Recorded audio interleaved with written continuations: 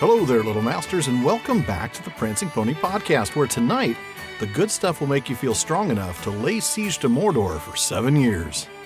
West to Hall, my friends. I'm Shawn Marchese, the real-life Lord of the Mark, and I'm here with the man of the West, the Aragorn to my Aemir, Alan Sisto. Thank you, Shawn. Well, folks, tonight we start the very last chapter of the Silmarillion, the rather obviously titled Of the Rings of Power in the Third Age. Or, since we like our difficult-to-pronounce acronyms like SPBIMI here at the Prancing Pony, we'll call it Otropada. That's difficult to pronounce indeed. I like it. If you take the whole title into consideration, we're actually back to those ofs again. Of the Rings of Power. But we could just as... Yeah, exactly. Oh, that's true. A couple of ofs. It's a two of chapter title. But, we could just as easily have said we're raising a glass of the good stuff to toast to old friends and older enemies, couldn't we? Because we're about to spend a lot more time with some guys whose names you folks already know. Elendil, Isildur, Gil-galad, and, of course, Sauron. Well, not to mention next time we'll be reading about a little thing called a halfling. But, that sounds interesting. Yeah, no spoilers, though. Well, honestly, seriously, I don't think anything in these last 20 pages is going to be a surprise to anyone. So I hope not. Spoil away. Yeah. Oh, absolutely. I have been released from my shackles. I shall spoil. But first, Shawn. Please do. Yeah, like a bad egg. I'll just spoil like that. But there you go. First, Shawn, do we have anything from Bartleman's bag today? Yeah, first we've got one from Andreas L. in Stockholm, Sweden. He wrote in a little while ago and said, I have a question about a Calabaith that's been bothering me for so long, and I'd love your thoughts on it. Only 9 ships escaped the downfall. How many people could have been on all those ships? Surely the Númenórean ships exceeded even the largest sail ships we ever had during the 19th century, but still, in the last alliance, there was supposed to be an enormous army of Dúnedain. Absolutely, there were many of the faithful living along the shores of Middle-earth who had moved there during the last centuries before the downfall, but how could there have been an army of over, say, 20,000 Númenóreans? I just can't get the maths to fit together. And then he goes on to speculate that that there may have actually have had to be at least 50,000 to not had the race basically be wiped out after the whole war of the Last Alliance, the Battle of Dagorlad, the Siege of Barad-dûr, and of course the Gladden Fields. Yeah. And so he goes on to say, or say there were only 10,000 people on the ships, and after the war, maybe a quarter of that in Middle-earth. This is, in my opinion, the most likely, but there's so few left alive, especially since the Númenóreans had so few children. Have you found a source on this that I haven't that explains, how they managed to muster such a big force, and what are your thoughts on this matter? Okay. So, really good question, Andreas. It is. That's an interesting one. Yeah, and I'm looking forward to doing some math and maybe having Alan do some math. Is this more math? Do we have to do more math? We have to do more math. I have seen math. Yeah, I have seen the speculation that I think Andreas is thinking about, that there must have been around 20,000 Dúnedain warriors. I'm not really sure where it comes from, but I have seen the number before. So, okay. That's a pretty big army. I mean, it would take a lot to put on a siege around Barad-dûr. Yeah. Even with the elves involved. Yeah. So it's, it seems like a good enough number to work towards. So let's give it a shot. Okay. So here's the first thing I thought of was, remember the last alliance did not happen immediately after the downfall. The downfall of Númenor was in 3319 of the Second Age. Right. And then the Battle of Dagorlad was in 3434. So that's 115 years between between leaving Númenor and, going to war against Sauron. Okay. So 115 years means that's a pretty long time. It is, and there's time for some population growth, which I think is the key here. Now, I'm obviously... and they are men, so, Yeah, that's true. Now, I'm no expert in the field, obviously. I'm not an expert in any field that I know of, but some quick Googling tells me that the estimated population of the world in 1900 was 1.6 billion. And today, 117 years later, it's 7.5 billion. So that is more than quadruple growth in 117 years, which is almost exactly the time span we're talking about, 115 years in Middle-earth. Right. Now, of course, that's with modern medicine and modern agriculture. And, we can be sure that the Númenóreans who, the dregs of society that washed up on the shores of Middle-earth certainly didn't have, modern agriculture and pesticides and things like that. Did you bring your refrigerator with you? Did you pack a hospital? Any penicillin? Bring some, yeah, really. No kidding. So even if they had had any technology back home, they certainly didn't have it by the time they got here. But they did have long lifespans. In fact, longer than anything that modern medicine can do for us. I mean, Elendil was 300 years old by the time he was killed in battle. Isildur and Anarion were over 200. So, and that was even, in the waning years of the Númenóreans. So true. I guess kind of where I'm getting to is 115 years is time for people to reproduce. And for Númenóreans, at the end of 115 years, probably most of the original survivors were still alive. That's true. As opposed to, like the quadrupling or the slightly more than quadrupling we see on Earth from 1900 to, say 2015. I mean, nobody from 1900 is alive anymore. So there's been, some people dying off as well. Yeah. So I guess you might be able to count survivors born in 1900 on one hand. 117. There might be 2 or 3, but certainly not certainly nobody ready for battle. Not a significant amount. We're not dealing with an average life expectancy of a couple of hundred years. No. So, I don't know. I guess that makes a big difference. I think that would. I think so. So I think population growth needs to be taken into account. But sure. I think you had some further math on this, didn't you? Yeah, I did. And we talked about the Númenóreans last time not having had a lot of children. That kind of like the Elves, but that was under normal circumstances. This is the last remnants of a fallen civilization. This is that deserted island, kind of scenario where they've got to repopulate. So you could yeah, exactly. You could bet they were reproducing as much as they could, sort of like little Númenórean bunnies. Isildur and Anarion. Why the Gondorians have that winged helm? It's actually rabbit ears. There you go. Those are rabbit ears. I love it. I absolutely love it. Going to redraw the artwork, with all those fabulous helms. Yeah. Isildur and Anarion each had 4 kids. And all but and 7 of those 8, all but Isildur's youngest, were of fighting age by the time we get to the Battle of Dagorlad. That's true. So for sake of this discussion, let's certainly accept that tripling their population was possible in 115 years. Not quadrupling. I think they would have had to have some technology that they just didn't have. But they did have that long lifespan. So really it would be the equivalent of doubling, but with all the original generation still present. So it's the equivalent of tripling. That means they would have needed to start with 7,000 or so on those 9 boats to get to 21,000. But, and this is where it gets a little harder, that's just the men of fighting age. So we'd have to account for the women and for boys, and as well as men who are too old or, who are infirm.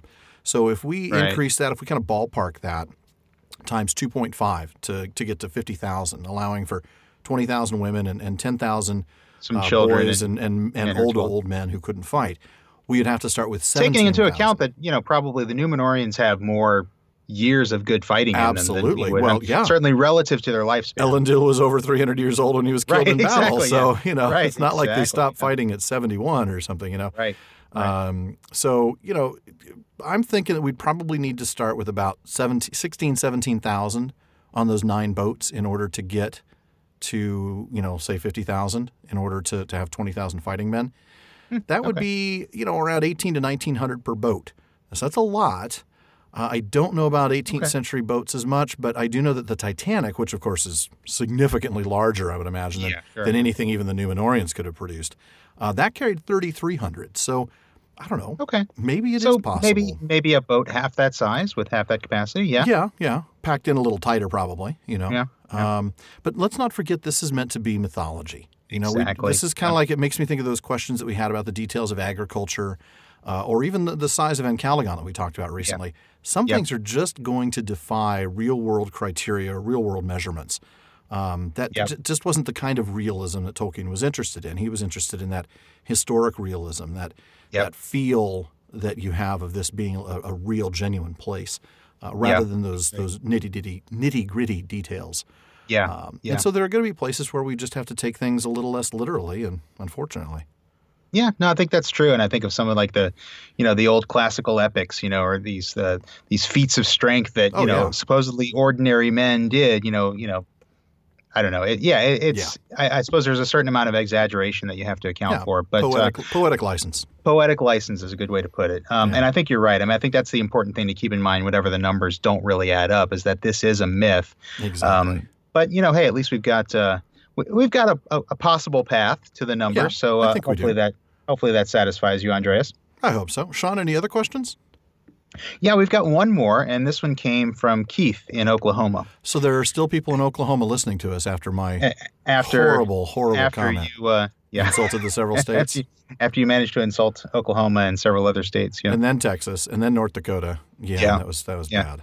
Check our outtakes on our website, folks. If you haven't heard about this, or don't skip that one. You can. It was fine. It was fine. It wasn't. Listen that to the bad. ones where we mock Shawn. Those are so much more fun. If I recall, Keith actually wrote in and said he thought that one was pretty funny. Well, good. I'm glad. Thank you, Keith. Appreciate your patience. Keith, maybe I'm putting words in your mouth. I don't know, but at least one Okie wrote in to say he wasn't too offended. Good. But Keith actually wrote in on this one to say, this has been brewing in my head for a while. I have decided for myself, barring proof otherwise, that Narsil is in fact the sword left in Vinyamar by Turgon. I offer no proof, except that Narsil is a great heirloom of the royal line of Numenor. Okay. The sword of the kings was the sword of Thingol, Aranruth. So that would leave the sword of Tuor to pass to a lesser royal. Or maybe only the faithful put enough value in it to claim it. The fact that Telchar wrote both is, of course, a strong factor in my thoughts on this. For myself, barring proof otherwise, is that what we call headcanon? Probably, yeah. I heard somebody use that phrase, and what in the world is headcanon? I learned that word not too long ago myself. In fact, I think it might have been one of our listeners mentioned it on Facebook or something. Yeah. I didn't know there was such a thing. I always thought it was just either canon or not. I didn't realize you could make up your own. I think it's just a fancy word for your own interpretation of something, really. Yeah, I think so. But it certainly is an interesting idea. The first thing that comes to mind is that Tuor, who would have picked up that sword, in the fall of Gondolin, ended up fighting with that axe, Dramborleg. Yeah. And of course, he killed multiple Balrogs with it. So he didn't fight with the sword; he fought with an axe. But that axe was lost, along with a lot of the other heirloom weapons, including Aranruth, as you mentioned, in the fall of Numenor. So the sword's fate is, I guess, still in question. We don't really know. Yeah. I'll admit I like the speculation, but let's be honest, I also liked the speculation a couple episodes ago about Bilbo's mithril coat, and the more I think about it, the more that doesn't work either. So, I like that one, but I know it was such a nice idea. But is there anything that we can hang our proverbial hats on here? I don't really think so. I mean, I think it's just pure speculation. I mean, it's fun, though. I'm trying to think whether Turgon actually had any dealings with dwarves of Nogrod, because that's where Telchar was from. Well, it would have had to have been before, while they were in Vinyamar, because that's when it would have had. It would have had to have been, because I mean, and Gondolin doesn't accept deliveries. Right, exactly, as we kind of were talking about recently, and I think in follow up to that question about the mithril coat. I mean, it seems to me that. Turgon would have had to commission it directly prior to moving to Gondolin, which doesn't sound right to me because we know that Gondolin later on had such great smiths. Right. Glomdring and Orcrist and Sting. Some of the most famous swords of Middle Earth. So if they had that kind of smithing power later on, I would be surprised that even early on that they would be commissioning stuff from the dwarves. Yeah. And so I guess it's either that or I don't know. I mean, and then there's the question of whether have been involved somehow, since he was involved with Aranruth. Maybe, but he would have had to have. I mean, maybe because Thingol probably did have lots of dwarven swords lying around. Right. I suppose. I'm just picturing. I mean, which again, sword should I use today? I kind of think like if it was such a special sword, for Turgon to have left it behind in Vinyamar when he left, I don't know that. That's the part that I kind of have a little trouble with. Ulma would have had to tell him, leave this sword behind. Leave this in. Well, that's true, and he did describe the armor. Yeah, and the arms, but yeah, I don't know. Yeah, I mean, it's a fun speculation. I'm not going to say it's not possible, and I think Keith admits, there's really no proof, but it's a cool thing to think, and that's kind of the beauty of Tolkien's leaving some things, open for interpretation, is that you can fill in these little gaps if you want to. I'm not going to say it's not accurate, but no, there's certainly no proof against it. It's conceivable. It's plausible. And it is probably more plausible than Bilbo's mithril coat. Yeah, it probably once belonged to Eärendil. Sad to say. I was thinking about that, and my first thought was, why in the world would you make a mithril coat for a little boy who's going to outgrow that thing in about 6 months? I mean, that's true. I keep buying shirts for my kid, and it's like 6 months later, dude, there's your belly button. Time to get a new shirt. Those Gondolindran, they're just throwing money around. They don't. they don't. Their economy was absolutely. I'm loving too much the work of my hands. Throw up the hands, wave them in the air like you just don't care. Oh, my goodness. You know, Wow. I'm sure their economy had to have been great because they didn't do any trading with anybody. Yeah, that's true. I mean, the Gondolin was the ultimate. Pure self-sufficient. What's our trade deficit today, King? 0. 0. Are we up or down from last quarter? None. Same. Yeah. NA. Yep. All right. Well, before we dig into this discussion, we want to talk to you again about a little something, what's coming down the road with the Prancing Pony podcast. A couple weeks ago, we talked about the Summer of the Prancing Pony and all the cool things that we have coming your way over the next few months. There was that incredible spurt of 5 straight weeks with episodes being released. We're still resting and recovering from that. Yeah. No, as well as our conversation with John Garth. And, of course, that was fun. That was so much fun. Loved having him on. I hope we get to have him on again soon. Yep. We're really, really close now to the end of our journey through the Silmarillion. We're going to have that special retrospective episode for you for that. And then, of course, we're going to have 2 episodes to talk about the films. Yeah, and then after that, we've got a very full month of September coming up. Let's see what's coming up in that month. August, folks. yeah, no kidding. We've got, the 40th anniversary of the publication of the Silmarillion. Yep. Then right after that, we've got the 80th anniversary of the publication of The Hobbit. We're going to plan on doing at least one, maybe more than one Facebook Live event that month to celebrate those.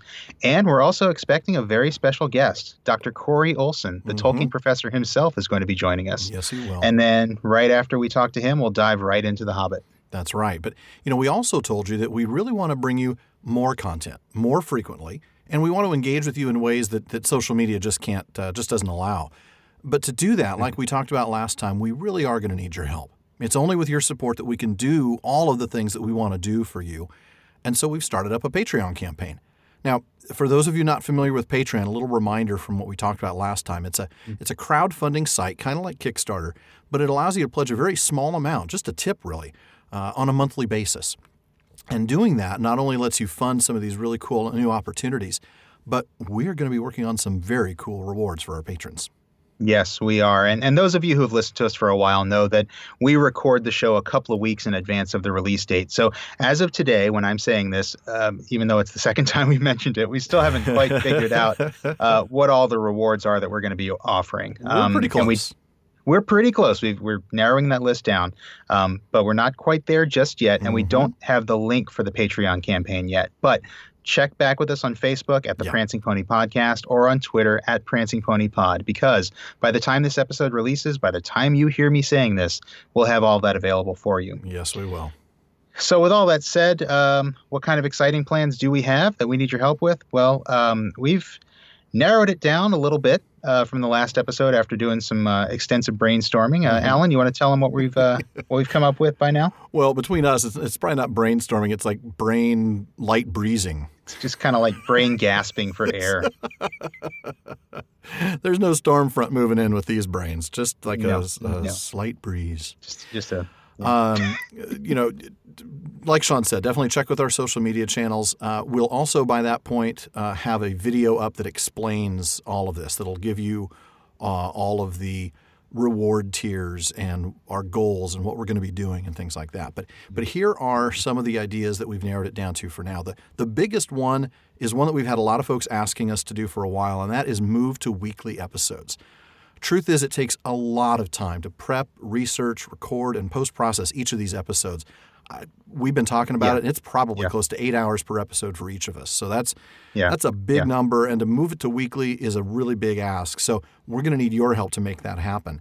One of the other things we want to do live Q&A sessions with our Patreon supporters, giving you an opportunity to connect directly with us, and then turn around and use that Q&A as an episode or as a special, is something that we can put out on Facebook. We want to do new special episodes, maybe even a special series from time to time. And there's one other big one, hosting special events like a pub night or a live episode recording at moots and conventions near you. Yeah, it's an exciting list, and it is. It really is. They are big list. They are big plans, and they're goals really. Yeah, and they really are. We want to do it. If we do it, we want to do it right. But we are just two guys with limited time and limited resources. Sadly, yes. Yes. With your help, we do think we can do more for the Prancing Pony podcast community. We want to do more. And so, again, we do need your help for that. So please check our website, check our social media channels for ways that you can support the adventure. The information is up there now. Yes. And feel free to ask questions through our social media channels or at our email address at theprancingponypodcast@gmail.com. That's theprancingponypodcast@gmail.com. Not a Prancing Pony podcast or some Prancing Pony podcast, but the Prancing Pony podcast at gmail.com. Or my Prancing Pony podcast. Or I know where you're going with that. The pony thing. We're not going there. No, just like everything is all customized these days. I know, it really is. Like my this, your that. I was thinking, what's that pony thing? That My Little Pony. Oh, My Little Pony. Oh, that's where I was afraid you were going with that. I didn't even think of that. Yeah, I wish I hadn't. Now I can't stop. I wish I hadn't. Yeah. Anyway, there is one more thing that we do need your help with, folks, and this is regardless of whether you want to be a part of Patreon or not. We have a survey from our podcast host that will help us to get a better idea of who our audience is. It's a real short survey. I'm talking 15, 20 seconds. But the catch is we need 250 of you to complete it for us. Now, that's like 5 times as many people as have gone onto iTunes and reviewed us. So this is a big ask of you. But we're asking you to please help us out with that. Go to survey.libsyn, that's LIBSYN.com/The Prancing Pony Podcast and fill it out. Now, we promise you this. Shawn and I are the only ones who will get your email addresses, and the demographic data is only gathered in aggregate, so your privacy is completely assured. Please help us out and complete the survey. If you missed the link, go ahead and check our show notes. We're going to post it there as well. And we might be doing something pretty cool with those email addresses, like putting them all in a hopper and seeing what cool prize might go to somebody. But there you go. Details on that to come. Thanks in advance. And now it is time to move on to the Third Age. Can't believe we're finally here, and I guess we're going to spend pretty much the rest of the podcast in the Third Age, aren't we? Yeah, we really are until we get to Unfinished Tales. Until we get to Unfinished Tales and some of the other craziness that... Which, when's UT going to be for us? Probably 4 years? I don't know. Our kids will be in college, I'm sure. Not that long. Not that long. Few years, though. Yeah, well, I guess we'll have to see if Patreon's compatible with Medicare and Social Security. Yeah, exactly. So I'm going to go ahead and start with, well, as we've often said, the very beginning. That's a very good place to start. Very good place to start. Of old, there was Sauron the Maya, whom the Sindar and Beleriand named Gorthar. In the beginning of Arda, Melkor seduced him to his allegiance, and he became the greatest and most trusted of the servants of the enemy, and the most perilous, for he could assume many forms, and for long, if he willed, he could still appear noble and beautiful, so as to deceive all but the most wary. When Thangorodrim was broken and Morgoth overthrown, Sauron put on his fair hue again and did obeisance to Eonwe, the herald of Manwë, and abjured all his evil deeds. And some hold that this was not at first falsely done, but that Sauron in truth repented, if only out of fear, being dismayed by the fall of Morgoth and the great wrath of the lords of the West. But it was not within the power of Eonwe to pardon those of his own order, and he commanded Sauron to return to Aman and there receive the judgment of Manwë. Then Sauron was ashamed, and he was unwilling to return in humiliation and to receive from the Valar a sentence, it might be, of long servitude in proof of his good faith, for under Morgoth his power had been great. Therefore, when Eonwe departed, he hid himself in Middle-earth, and he fell back into evil, for the bonds that Morgoth had laid upon him were very strong. Really interesting. Well, yeah, very. Very. There's a lot here about Sauron and just sort of his response to... Yeah, and a lot more than I think we'd think there'd be, just based on looking at those 2 paragraphs on surface, huh? Oh, yeah. Yeah, definitely. Well, we're here to crack that open, aren't we? That is exactly it. Well, let's start with a little bit of word nerdery on Gorthar. The appendix to the Silmarillion tells us that this Sindarin name breaks down into the 2 elements, Gor, which means horror or dread, like Gorgoroth. Right. I'm sure there are others that I can't think of off the top of my head. That's the big one that really comes to mind. Yeah. And it's repeated, I guess, to be it's really dreadful dread. I think so, yeah. I think it is. Yeah. Or dreadful they call horror. that reduplication, which is often done to to strengthen emphasize that. exactly. Yeah, exactly. Yeah. and then Thaur, which means abominable or abhorrent. Now, interestingly, Sauron comes from that same Thaur root, and it means the abhorred. And you've got more on that, don't you? That is correct. I do, yeah. Well, because, it tells us here that of old there was Sauron the Maya. It doesn't tell us anything about, him before that. And clearly, the abhorred was not his original name when he was Gee, thanks, Mom and Dad. A Maya of Valley. Right. It's like, really? Did you have to name me the abhorred? Now, I bring this up because I think this is one of those good one. little factoids that I think a lot of people, see online. His original name is actually attested if you dig really, really deep into Tolkien's essays. And really deep. Yeah, exactly. So James Earl Jones deep. Oh, man. It is too late for me, my son. Go ahead. I'm so sorry. I digress. No, that's all right. That's what we do. I'm trying to come up with a Mufasa reference, and I can't think of one because it's been too long. Yeah, I know. Me too. So Sauron's original name, and you do see this mentioned online, was Mairon, Mairon, and it means admirable or excellent. It's basically the inverse of his evil name. The only source for this information, I said you have to dig deep for it. The only source is a manuscript that Tolkien wrote that was called Words, Phrases, and Passages in the Lord of the Rings. It was published in a linguistic journal called Parma El Delambaron in 2007. So this is really new information for most of us. And there's one paragraph, like 2 sentences about it, and this is all it says. It says, Sauron's original name was Mairon, but this was altered after he was suborned by Melkor. But he continued to call himself Mairon the Admirable, or Tar Mairon, King Excellent, until after the downfall of Numenor. Sorry. King Isn't that great? That's awesome. Get a little Bill and Ted. On that. King Excellent's Adventures, dude. Yeah. King Excellent. Man. I bring this up because, part of what we do is to elucidate all the information that's out there on Tolkien's work. For those of you at my grade level, that means shine a light on. I'm just trying to help folks out, Shawn. Thank you and very your much. college words. Appreciate that. I know my fancy college words. Now, I bring this all up because, Mairon is, for some reason, Mairon has sort of become a fan favorite, I think, on the internet. Don't you think? There's a lot of art, and I'll admit there's some cool art that's out there of what people think Mairon looked like. There's some fan fiction. I'm not really started on that. Yeah, I'm not really a fan fiction fan. I mean, hey, if you're into that, cool. It's not for me. No. But here's my PSA for the day.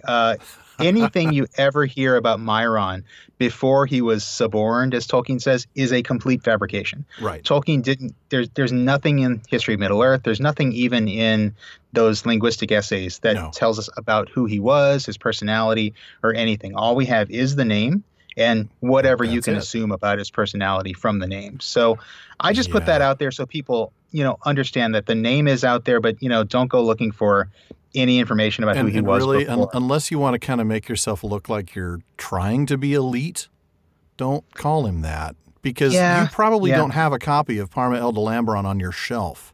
Right. You probably found out this name from somebody else who found it from somebody else who found it from somebody else in a Facebook group. Right. And you're trying to sound like you're some super Tolkien geek. Yeah.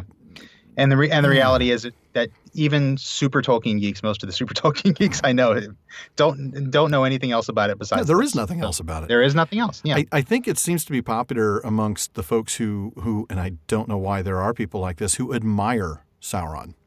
The people who kind of feel like that Morgoth or Melkor kind of an and anti-hero Sauron kind of got the shaft, and they like to blame Iluvatar for everything. It's there's a tendency to kind of see it as kind of an anti-hero, and there's kind of like there's a very romanticized kind of attitude towards the nature of this character is kind of like, I don't know, like almost Miltonian, like, fall from grace of this character, but none of that's in Tolkien's work. No, you're not there. You're just imagining it if it's there, but it is interesting. I suppose the fact that he continued to call himself King Excellent when everybody else was calling him the Abhorred tells us quite a bit about his personality. It probably does tell us quite a bit. Yeah. I think he was a little narcissistic, actually. I think so. I think King Excellent, dude. I'm King Excellent. You do not call me Abhorred. I am King Excellent. That's King Excellent to you. Or King Excellent the Admirable, if you want to reduplicate it. There you go. Tar Myron. Yeah, there you go. King Excellent the Admirable. Okay, well, that's fun. And anyway, thank you for that sidebar. No problem. I'm glad you told us about all that. I had frankly, well, I hadn't forgotten about Myron, but I'd just lost all interest. I do think it's interesting about this assuming many forms. You know, we see that back in the Tale of Beren and Luthien, right? When in that one fight with Huon, we saw him go from werewolf to serpent back to his own form, and then finally fled the scene as a vampire bat. So he is a shapeshifter. And that's fascinating. Which is interesting because, I mean, you'd think that as a Maya, he should be able to change his raiment anytime he wants. But right. Shouldn't they all be able to do that? But right. But I guess maybe this is something that he's sunk some power into. And he's sort of kind of, I don't know, maybe gotten better at it, or I don't know. But it definitely seems to be something he's known for more than the average Ainu. Exactly. But for a while, at least, he was able to still appear, like they said, noble and beautiful. And that's important because we will see that this chapter. Yep. And just like the other bad guys, he gets an opportunity to repent, and he, this time, repents. Yeah. Now, it's only out of fear, and that's why it doesn't stick, right? This isn't out of genuine regret or remorse or. No, it's out of fear for the repercussions. Yeah, exactly. This is the kid who says, sorry. Yeah. I mean, he's not really sorry. Right. He just doesn't want to get the punishment. Right. Well, and the proof is in the pudding, because as soon as as soon as he's presented with, okay, well, here's what you have to do. You have to go back and you have to, humble yourself before the Valar. Yeah. That's too much. Nope, sorry. They might make me do something. They might put me on probation, or I don't want the terms, and Right. But it's interesting because I remembered that Melkor once feigned even to himself at first that he wanted to do good. So here we kind of have a similar thing. He really repented at first, but only out of fear, and he goes right back to what he was going to do. But that brings me to something I wanted to bring in from letter 153 that talks about Sauron's origins, not as Myron, but as Sauron. This is letter 153, and he says that Tolkien says, Sauron was, of course, not evil in origin. He was a spirit corrupted by the prime Dark Lord, the prime subcreative rebel Morgoth. He was given an opportunity of repentance when Morgoth was overcome, but could not face the humiliation of recantation and suing for pardon. And so his temporary turn to good and benevolence ended in a greater relapse until he became the main representative of evil of later ages. The use of that word relapse is really telling. It is. It's very telling. It almost suggests that evil doing was a sort of addiction for him. And since his heart wasn't in his own reformation, he backed off of it, and he just kind of went deeper than he ever had gone before, as we end up seeing, of course. Yeah. I mean, and I'm sure that there was a bit of pride there too. I mean, as we've seen so many times, there's nothing like pride to make you double down on whatever foolish thing you're doing. Boy, that's true. And it's worth noting that the motivation for his repentance was external. We look at the motivation for repentance when somebody repents, like say Boromir, and that's not external, or Aule. Yeah. That's coming from inside. It's coming from a genuine regret for that decision. And that's what makes those choices redeemable. Yeah. When you go to that authority, Iluvatar, or in Boromir's case, even to Aragorn, and just say, look, I did the wrong thing. Please forgive me. That's genuine repentance. You're gonna see that done. So Sauron, what drove his repentance? Just fear, not in his own heart. So. Yeah, that's a good point. But we've talked a lot from inside about to be genuine. Exactly, and we've talked a lot about repentance. In fact, there was a pondering I did a while back, talking about that specifically with Boromir and Saruman. But the whole idea being that Tolkien always gave his characters opportunity for repentance, and that's a theme that we've seen all through this work, and it's a theme we'll see again when we get into The Hobbit and The Lord of the Rings. So definitely, yeah. Besides, I'm sure Melkor told him all about his time in Vala jail, and he had no interest in finding out. I'm sure he had some stories. It's like, no, bro, I lifted weights and shot hoops all day. Cigarettes were expensive, though. I had to trade like 10 packs of cigarettes for like one Iron Crown, man. Like, And then all the jail crows came and took my bread. Oh, the jail crows make a reappearance. Well played, sir. Thank you. That's phenomenal. Oh, taking it back. I'm taking it back. That's right. I'm owning jail crows. I'm owning jail crows. So we see, we're not going to read the next bit, but we do see kind of a description of this new geography, right? This would be a time where I would recommend going to Loader Project again, and this time you don't have to click on the map of Beleriand like we told you to all the time. Yeah, Just go to Maps of actually Middle-earth. Finally, the familiar map of Middle-earth that we grew up with in Lord of the Rings. Yeah. So you'll see, a gap in the arid Luin. You'll see the River Lune and the Gulf of Lune. There's still a tiny little part of what was Beleriand, and it's that area west of the arid Luin. This region was exactly Lindon, ruled by Gil-galad. Okay. Gil-galad. I've heard it both ways. You say I say potato. I always say Gil-galad. Okay. See, I used to say Gil-galad, but I think you might be right. Gil-galad. Yeah, I'm sure you're probably right because after all, I'm the guy who says. Well, don't say it. I won't say it. Don't even curse this podcast by saying it. Oyo lo sé. There you go. And their chief city was go into the Book of Lost Tales and pull out Tyne Gwethil. There you go. Avoid saying the other word. There you go. I'm not going to say that word again. I'm just. Folks, listen to the outtakes. That's all I can tell you. Yeah. So their chief city there was Mithlond, at the Grey Havens. Elrond was there with Gil-galad, which was a nice place to hang out, apparently. Because remember, Gil-galad is still the High King of the Noldor at this point. Yeah, he is. And they do tell us, they remind us that the Firstborn could still go on to Eresia and to Valinor via the Straight Road. We learn a little bit more about some of the other Eldar east of Ered Luin, the Teleri survivors of Doriath and Osirian, established realms among the Sylvan Elves. Gee, can anybody think of one of these realms? What might one of these realms be? I think we can. The Mirkwood Elves is one of those. Mirkwood, yes. Mirkwood for $500, Alex. Yeah. Now, it's not Thranduil yet. These would be Thranduil's ancestors. Right. I hate to tell you this, but when we get to The Hobbit, we're still not going to mention Thranduil. We are going to use the name Elven King exclusively. Elven King. That's all he is at that point. We're going to try to, at least. We don't even know if he has a son. I can't promise that I won't slip, but we're going to try and refer to him as the Elven King. Well, I guess hard, if we ever... It's hard to have it. I know, it really is, because you do know who it is. I mean... Yeah. Even if Tolkien at that point wasn't entirely certain. Right. Because at that point, I mean, we'll get to this in The Hobbit, but at that point, I think there was a part of Tolkien that actually kind of saw him as directly descended from Thingol. From Thingol, yeah. Yeah. So you mentioned Thranduil, that this is Thranduil's ancestors. Do we know when Thranduil was born? I don't know that. I know we can find that out. I think we do. We know who his father was, and we know that his father died in the Battle of the Last Alliance. Okay. And that Thranduil, that's when he was able to take over the Woodland Realm.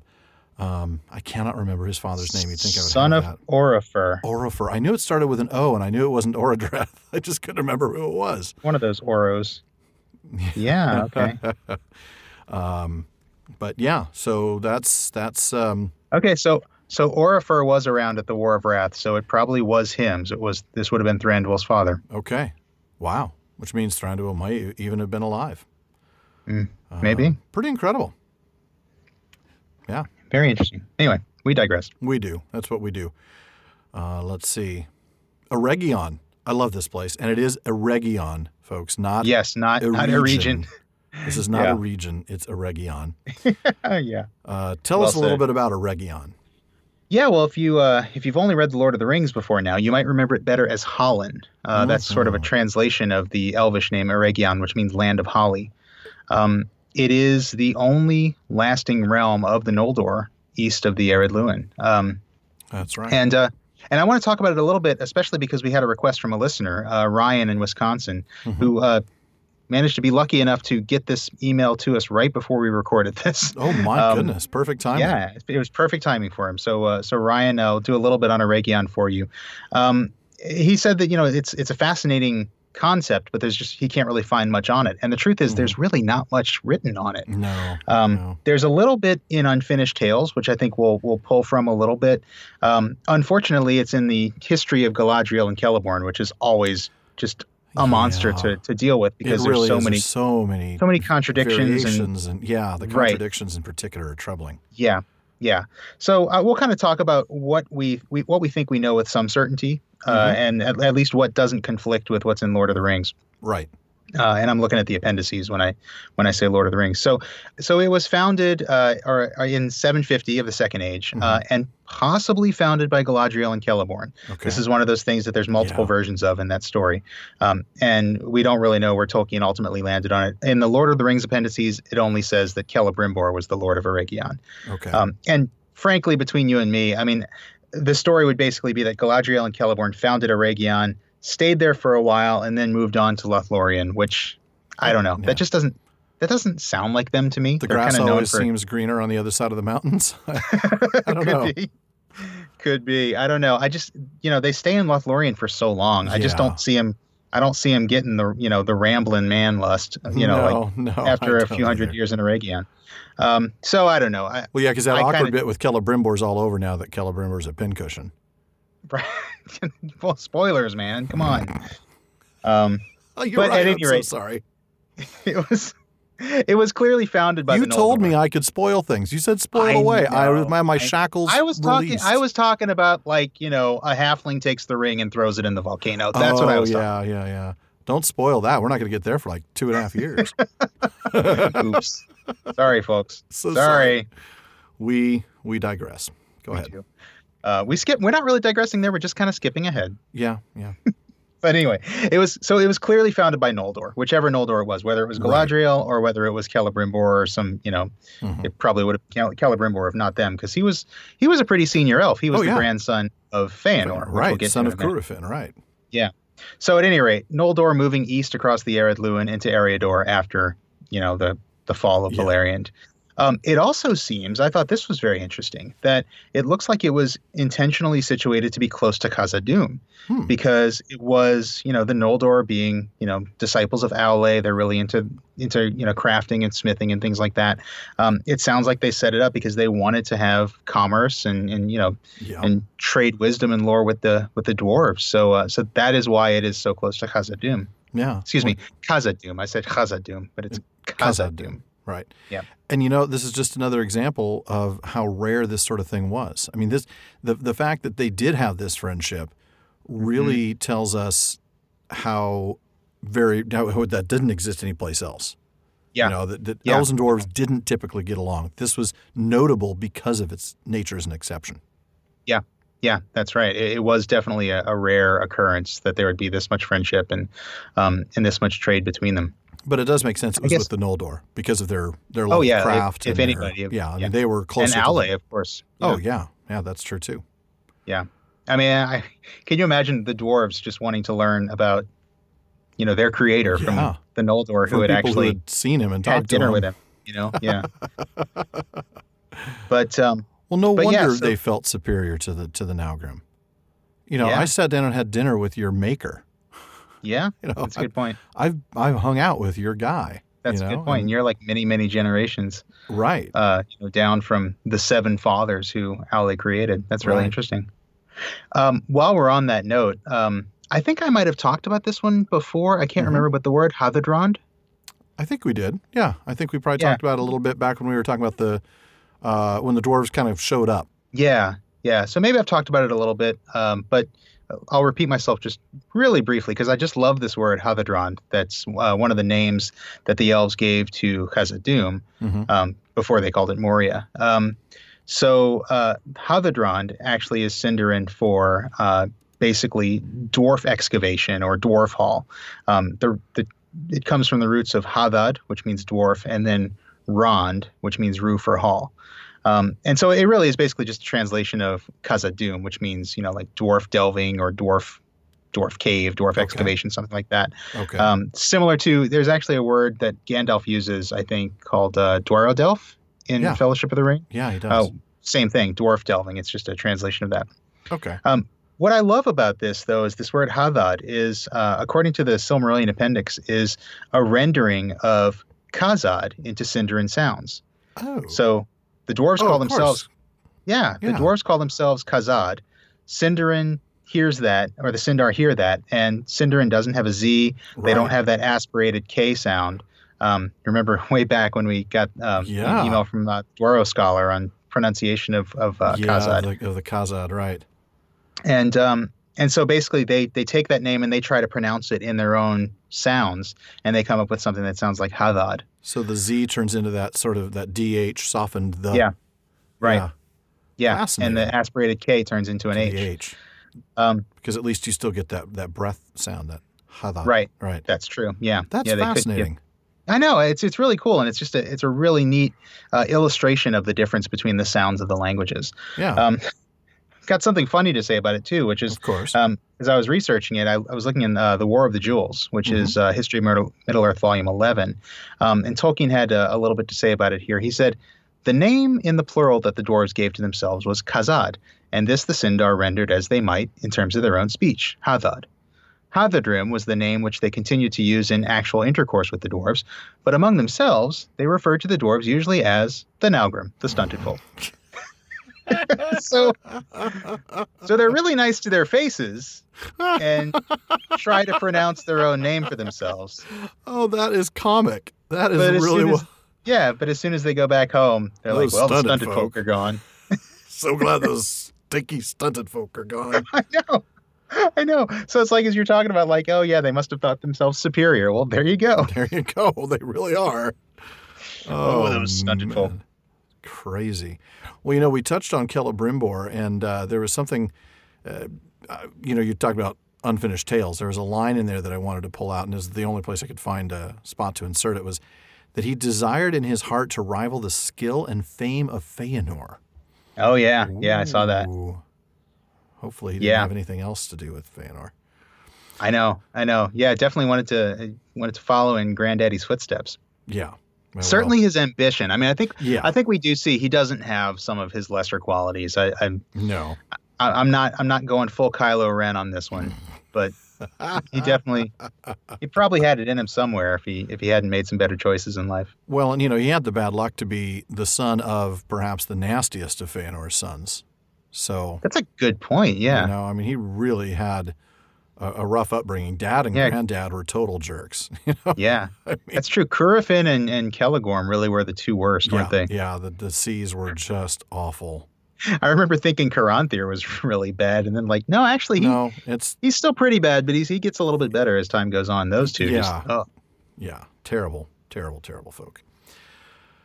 Well, now that we've kind of talked a little bit about them, we should mention real quick, because we'll get this word again later. I love this phrase that in Eregion, the craftsmen were called the Gwaith y Myrdain, the people of the jewels. Oh, yeah. That's a cool one. Yeah. Love that phrase, the Gwaith y Myrdain. So we're going to find out a little bit more about them later. But for now, the Dark Ages have come. Shawn, tell us about the Dark Ages. I've got kind of a long passage here, so bear with me. It's all right. I think we can handle it. All right. I'll do my best here. Elsewhere in Middle-earth, there was peace for many years. Yet the lands were for the most part savage and desolate, save only where the people of Beleriand came. Many elves dwelt there indeed, as they had dwelt through the countless years, wandering free in the wide lands far from the sea. But they were Avari, to whom the deeds of Beleriand were but a rumor, and Valinor only a distant name. And in the south and in the further east men multiplied, and most of them turned to evil, for Sauron was at work. Seeing the desolation of the world, Sauron said in his heart that the Valar, having overthrown Morgoth, had again forgotten Middle-earth, and his pride grew apace. He looked with hatred on the Eldar, and he feared the men of Numenor who came back at whiles in their ships to the shores of Middle-earth. But for long he dissembled his mind, and concealed the dark designs that he shaped in his heart. Men he found the easiest to sway of all the peoples of the earth, but long he sought to persuade the elves to his service, for he knew that the firstborn had the greater power. And he went far and wide among them, and his hue was still that of one both fair and wise. Only to Lindon he did not come, for Gil-galad and Elrond doubted him and his fair seeming. And though they knew not who in truth he was, they would not admit him to that land. But elsewhere the elves received him gladly, and few among them hearkened to the messengers from Lindon bidding them beware. For Sauron took to himself the name of Annatar, the Lord of Gifts, and they had at first much profit from his friendship. So apparently, Gil-galad now takes on the current role of Melian. Melian. He's the new Nobody Melian. listens to Gil-galad. to Yep. Gil-galad. Yep. Oh, man. Come on, people. Don't Well, you you know, remember it's- what happened with Morgoth in Valinor? Where You it know, was the it's- same kind of thing. Profit from his friendship, blah, blah, blah. Kill you, blah, You blah. know, you would think that they should have known better, but when you think about it, how many of them had ever had any kind of interaction with Sauron? That's how many true. of them even knew who he was? Yeah, from that generation who were still alive. None. Yeah, I mean, None. the only people we know of to have actually, met Sauron and faced off against Sauron would have been, Finrod. Dead. He's gone. All of his people that were with him gone. Yeah. Beren and Luthien, and that's really Yeah. it. Yeah. So who's left to recognize him if even he's in a I'm shape not even that thinking he can be he's- recognized in? I'm not thinking of his. Yeah, that's true. You're He's just thinking of like it's evil. It's too good to be true. It's It too just good to sounds be too true, good which to be is true. what Morgoth did in Valinor after he was unfettered. Yeah. But, no, you know. you do have a point there. I think it's worth noting that it's not like they recognize this Well, guy. It's no, not like it's they not knew like who said, he was. oh well, it's Sauron, but he's being really nice. Sauron's. Yeah, exactly. It wasn't like, oh, Sauron, he's all better now. Sauron, he's our man. Right. He can't do it. Great.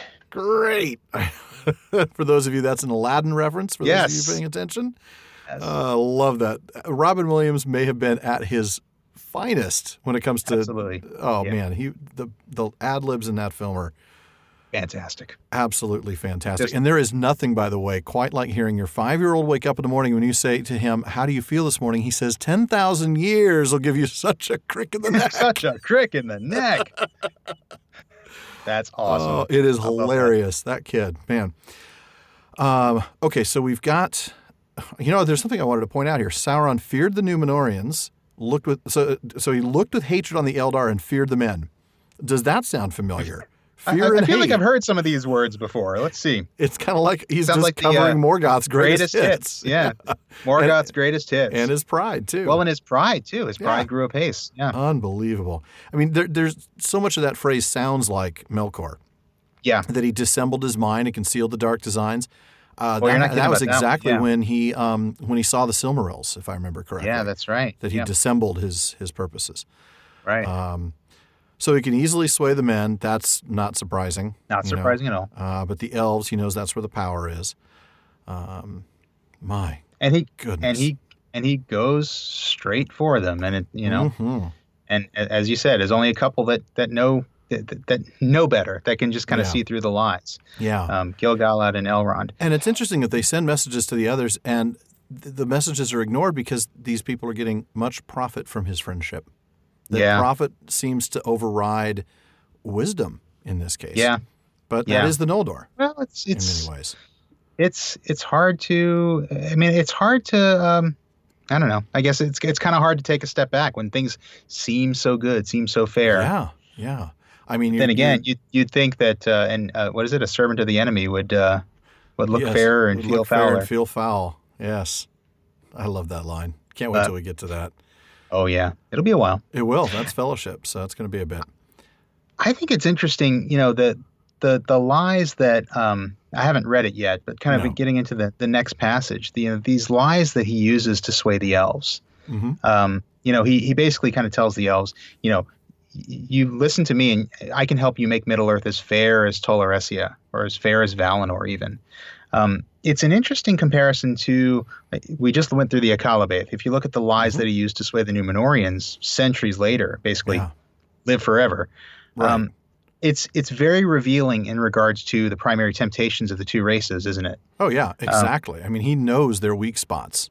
Yes, and he goes exactly. right after them. He's certainly smart. I mean, yes, he knows how to get to them, and I think it's also very interesting when you see the temptations that the Rings of Power end up having over the races, which we'll get to in a few pages here. Yes, they go right to the heart of these chief temptations. Yeah, the for men the immortality, and for elves this kind of preservation or restoration.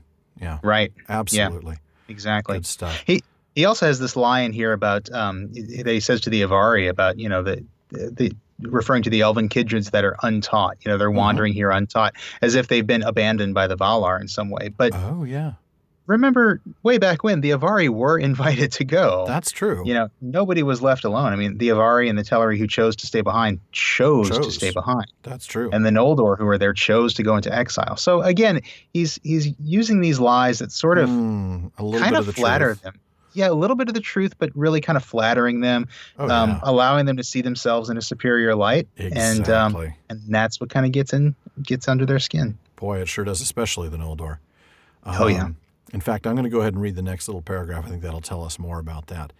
All right. It was in Eregion that the counsels of Sauron were most gladly received, for in that land the Noldor desired ever to increase the skill and subtlety of their works. Moreover, they were not at peace in their hearts, since they had refused to return into the West, and they desired both to stay in Middle-earth, which indeed they loved, and yet to enjoy the bliss of those that had departed. Therefore they hearkened to Sauron, and they learned of him many things, for his knowledge was great. In those days the smith of Ost-in-Edhil surpassed all that they had contrived before, and they took thought, and they made rings of power. But Sauron guided their labors, and he was aware of all that they did, for his desire was to set a bond upon the elves and to bring them under his vigilance. Man, Yeah. One of the things that just jumped out at me this is that they desired both to stay in Middle-earth and also to enjoy the bliss of those that had departed. Yep. They want it both ways. Yeah, just like the men in Akalabath last chapter. Just like the men in Akalabath. They want to have their, Yeah. I hate this cliche, but they wanted to have their cake and eat it too. Yeah, absolutely. They wanted to have everything. And it's like, no. I want it all, and I want it now. Ooh, very well done. It ain't much I'm asking if you want the truth. Yeah. Oh, goodness, folks. Queen reference right there. Queen reference. That's our first one in a few episodes. I think we referenced Who Wants to Live Forever, actually, just a couple episodes ago, probably. In did the first we? half Okay. Of the Akalabath. We probably did. That would be the right time to do it. That sounds like us. Yeah. We probably should have included something about, a severed head was found in the from the beginning of Highlander. I can't remember the exact line. Yeah. Oh, that was phenomenal. Yeah. Oh, sorry. It's been way too long since I've seen that movie. Well, Man, I don't want to digress, but I am going to go ages. watch that movie soon. Yeah, don't watch any of the others. Just don't. I think I made it. Save yourselves. The second one. Yeah, the second one I think I watched once, and I was like, nope, I'm not watching anymore after this. Yeah, I really enjoyed the first one, but man, fantastic. That was, I probably haven't seen it in 25 years. Clancy Brown, the Kurgan. Oh, the man. Kurgan. That dude. It also left the man's decapitated body lying on the floor next to his own severed head. Did you look it up while we're talking? That's great. Yes, I did. Oh. Alan's Google skills have finally reached next level. Yeah, well, Google and talk at the same time. Man, I just remember he's driving in some, was it a Corvette or a Camaro or something? He's like cruising on that bridge, and yeah, it's something like yeah, good stuff, man. Man, it's been so long since I've seen that. So long. I mean, I've been married it'll be 25 years in September, and I haven't seen it since I've been married. That tells you something. What? Really? Oh, wow. Yeah. That's not the kind of thing that she's a fan of. My wife and I watched it a few years ago, probably less than 10 years ago. Yeah. But probably maybe 5 years ago. Maybe longer than that. Too long. Need more MacLeod in my life. Anyway. More Connor MacLeod of the Clan MacLeod. Mm-hmm. Love that stuff. Good stuff. All right. Well, since nobody's going to be lopping Sauron's head off, unfortunately, in this episode. Nope. He'll get something cut off before we're done. Yes, but not the head. Yes. Let's see. So, that now that I'm trying to get back on track, because somebody's got to reel us in. Otherwise we're going to sit here and talk about Highlander, and then it's going to be Sean Connery, and then we're going to be in talking about James Bond after that, and it's going to all go right downhill. Are you sure you want to be reeled back in, or are you really saying? No, I really am saying. Or are you really saying? Don't stop me now. It's a plea for help, Sean. It's a plea for help. Help me. Are you sure? No. This passage about Ost-in-Edhil and the Smiths, and the fact that they Learned of him for his knowledge was great. It made me pull up something from letter 153, which I'd cited earlier. This is just later in the letter. He's talking about the Noldor, and he says that the particular branch of the High Elves concerned, the Noldor or lore masters, were always on the side of science and technology, as we should call it. They wanted to have the knowledge that Sauron genuinely had, and those of Eregion refused the warnings of Gil-galad and Elrond. The particular desire of the Eregion elves, an allegory, if you like, of a love of machinery and technical devices, is also symbolized by their special friendship with the dwarves of Moria.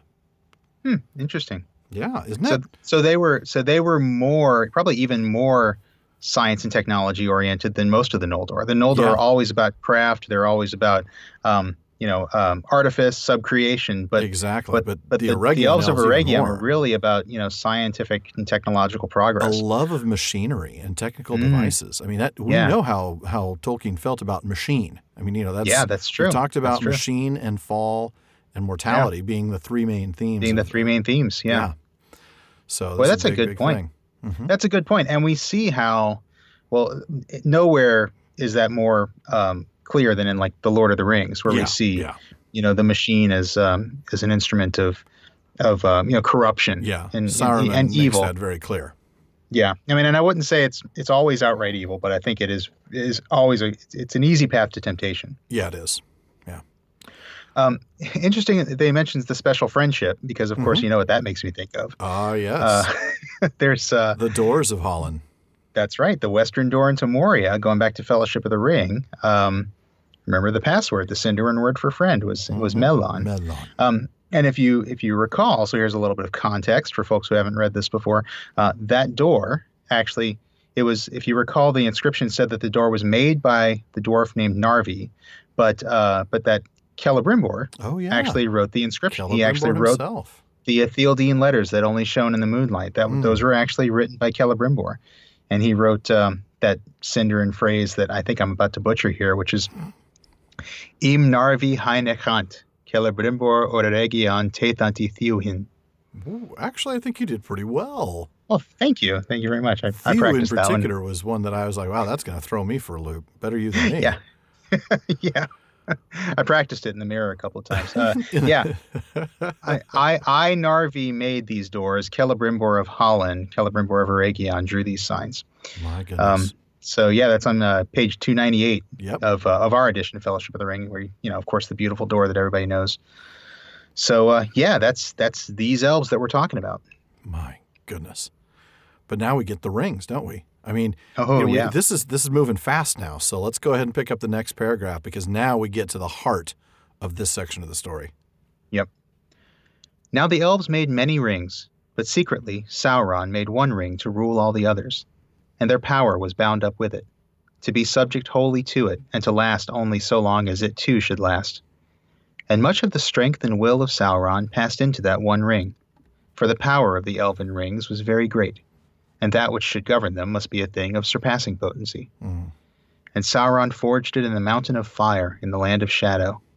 And while he wore the one ring, he could perceive all the things that were done by means of the lesser rings, and he could see and govern the very thoughts of those that wore them. Now that's a power. That is a power, governing the thoughts. But governing the very thoughts. Oh. Seeing their thoughts is big enough. I mean, despite, there's definitely some elvish telepathy that takes place throughout some of the deeper writings in Middle-earth, and we see a little bit of it in some of the books. Even at the end of Return of the King, when that's true. Yeah, when the remains of the White Council are communicating in silence. But that's always voluntary. It only, and we'll talk about that a little bit later with the Palantiri, won't we? That's true too. That you can let somebody in, you can communicate with somebody with your mind, but they can't break into your mind. No. Unless you're Sauron wearing the one ring. Unless you're Sauron wearing the one ring. Here he can actually see into your mind and actually govern the thoughts. This is a whole lot better than being invisible. I mean, that's a pretty cool trick if you can do it. That's a parlor trick. But actually governing the very thoughts of those that wear them, making them your puppets.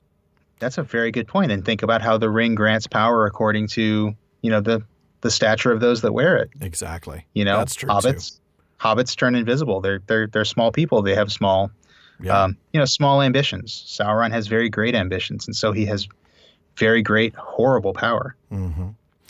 Part of this passage that you read reminded me of this text from the Shadow of the Past, which, again, we'll get to in a year or two. Gandalf's telling Frodo that he only needs the one, for he made that ring himself. It is his, and he let a great part of his own former power pass into it so that he could rule all the others.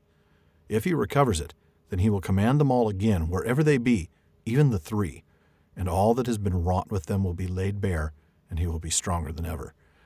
So we do see a reminder of that strength and the fact that, he poured all his strength into this one. And that makes sense because the elven rings were powerful, so he had to make something that was more powerful. He had to make something more powerful to control them. Yeah. You can't make a leash for a big dog out of dental floss, I mean, it's got to be surpassing potency. There's a visual right there. Yeah. Wow, that's awesome. But now let's go ahead and get to the three. We're going to keep moving because I don't want us to end up at 3.5 hours by the end of this episode. Talking about stuff that people that just kind of already know. Yeah, exactly. This may seem familiar to you. Yeah. All right, good. But the elves were not so lightly to be caught. As soon as Sauron set the one ring upon his finger, they were aware of him, and they knew him and perceived that he would be master of them and of all that they wrought. That in anger and fear they took off their rings. But he, finding that he was betrayed and that the elves were not deceived, was filled with wrath, and he came against them with open war, demanding that all the rings should be delivered to him, since the elven smiths could not have attained to their making without his lore and counsel. But the elves fled from him, and 3 of their rings they saved and bore them away and hid them. Now these were the 3 that had last been made, and they possessed the greatest powers. Narya, Nenya, and Vilya they were named, the rings of fire, and of water, and of air, set with ruby, and adamant, and sapphire. And of all the elven rings, Sauron most desired to possess them, for those who had them in their keeping could ward off the decays of time and postpone the weariness of the world. But Sauron could not discover them, for they were given into the hands of the wise, who concealed them, and never again used them openly while Sauron kept the ruling ring. Therefore the 3 remained unsullied, for they were forged by Celebrimbor alone, and the hand of Sauron had never touched them. Yet they also were subject to the one. So they were unsullied, but they were still subject to that power. Because of course he made the one ring more powerful, right? Yeah, more powerful. Yeah. So I think it's well, is this the point where we want to kind of break down like the characteristics of the really have rings? to because we get a ton of rings. But, we understand there's a lot of elven rings. I mean, Sauron, this says, of all the elven rings, Sauron most desired to possess them. So there are others there.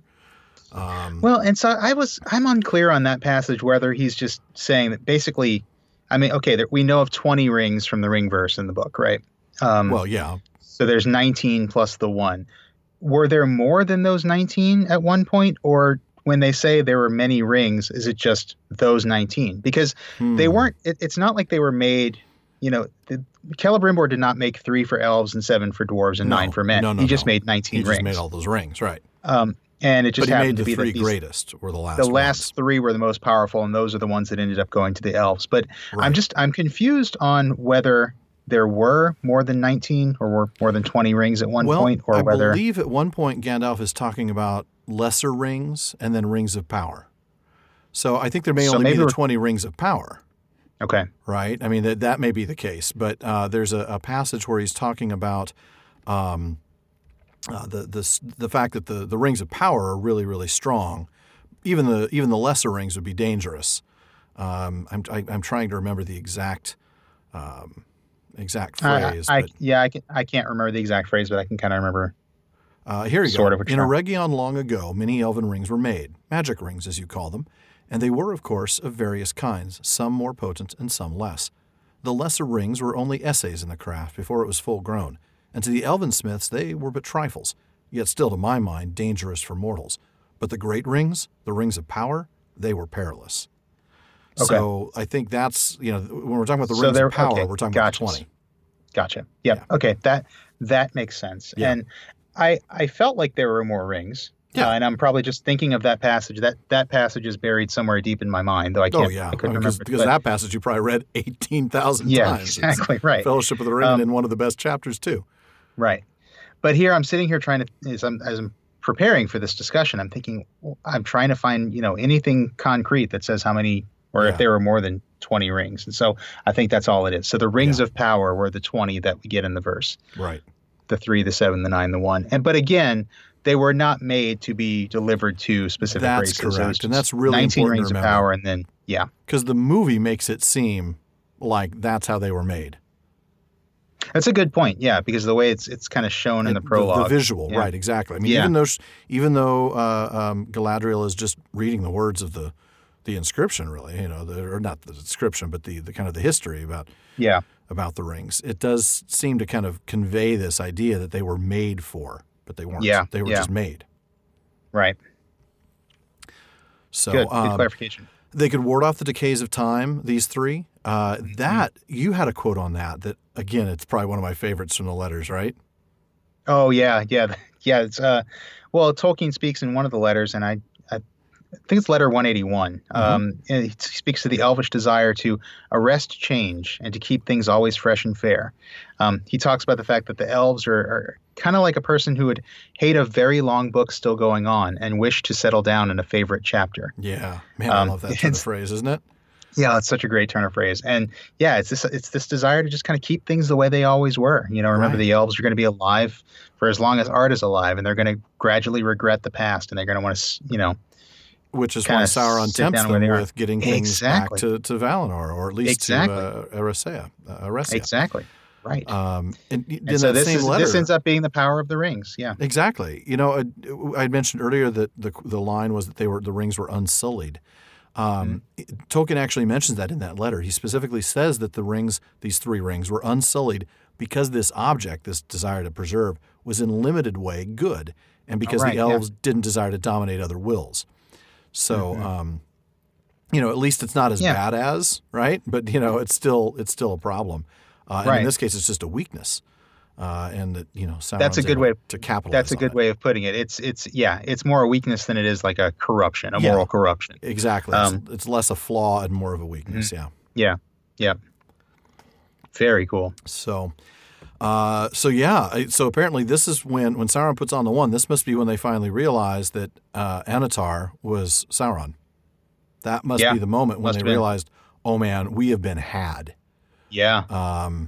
Boy. Man, can you imagine? Can you imagine that feeling? The feeling of betrayal and like, what did I do?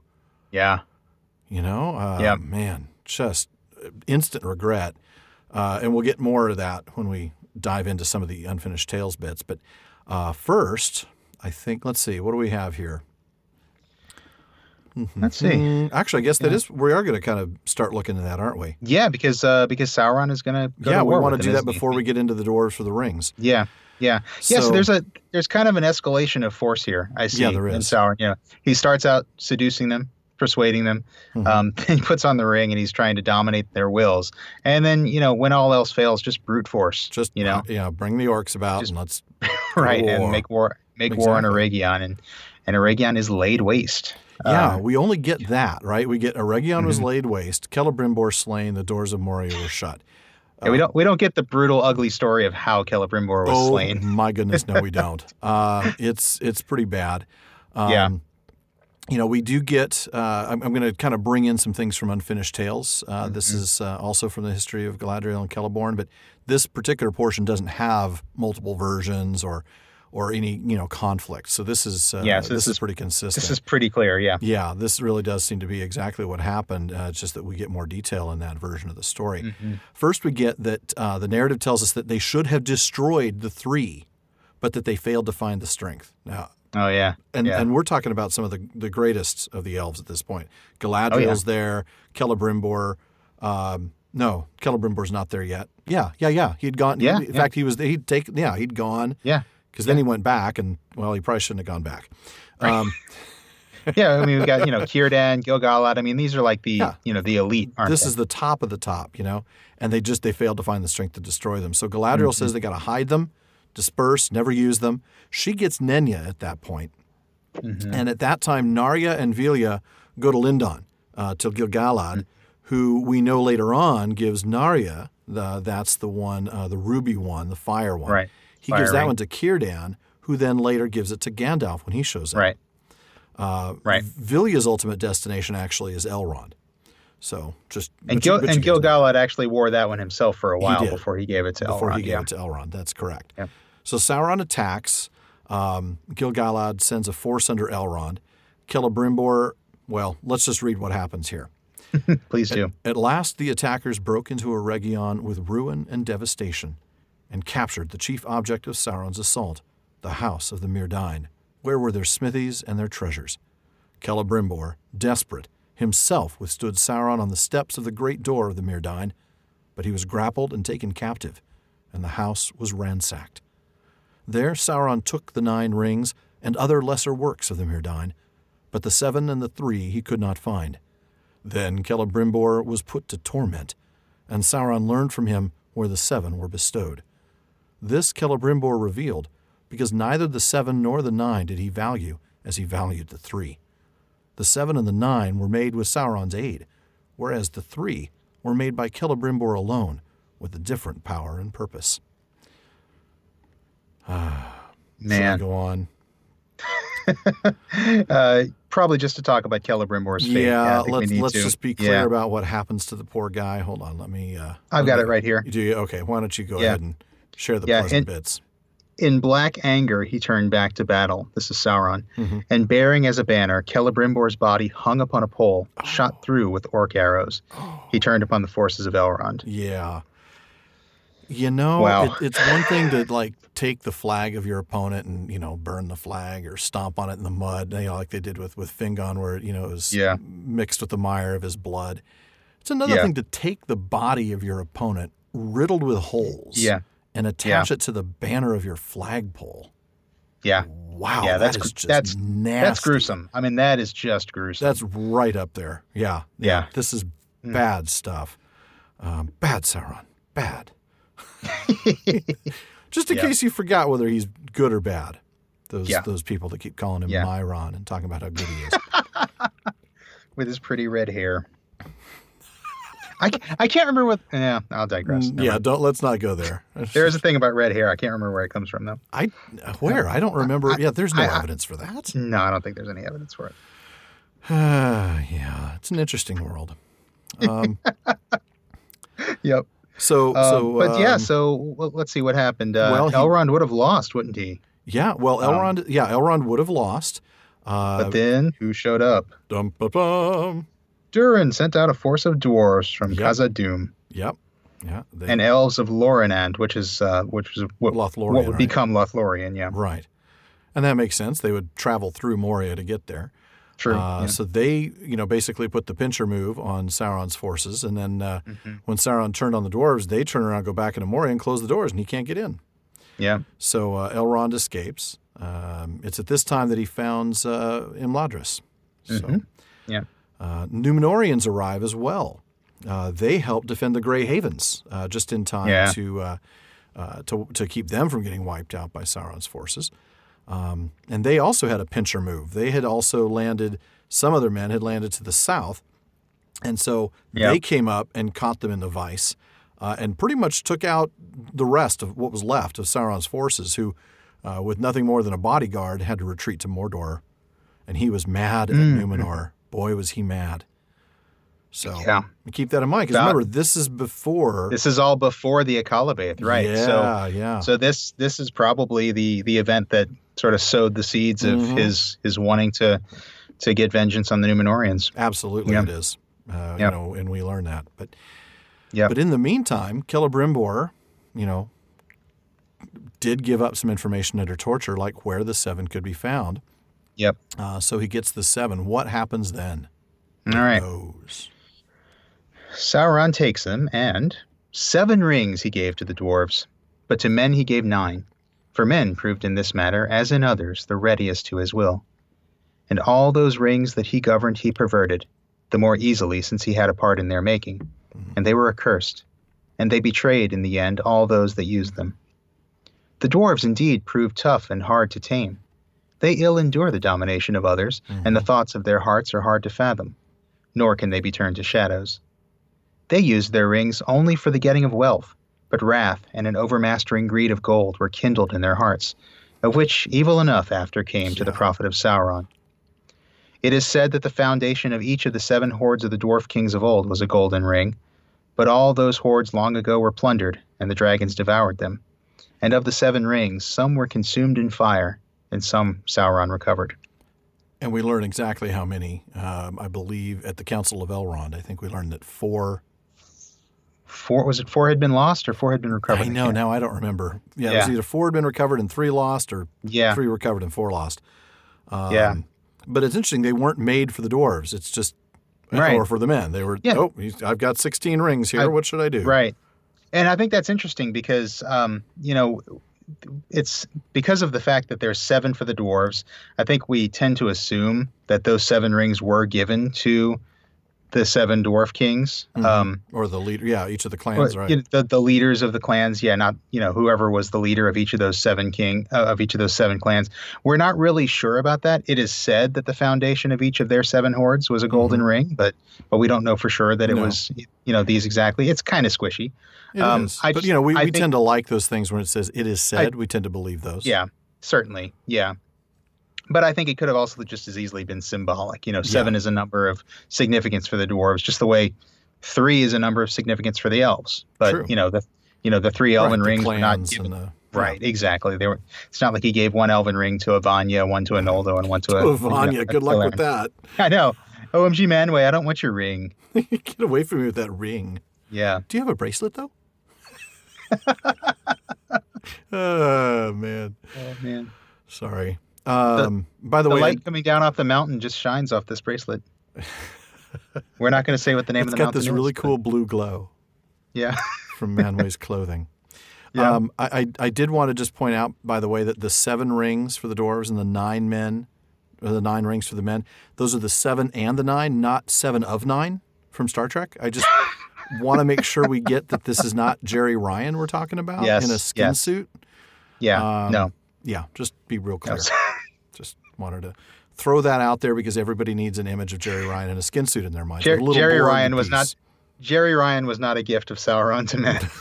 She might have been. Oh man.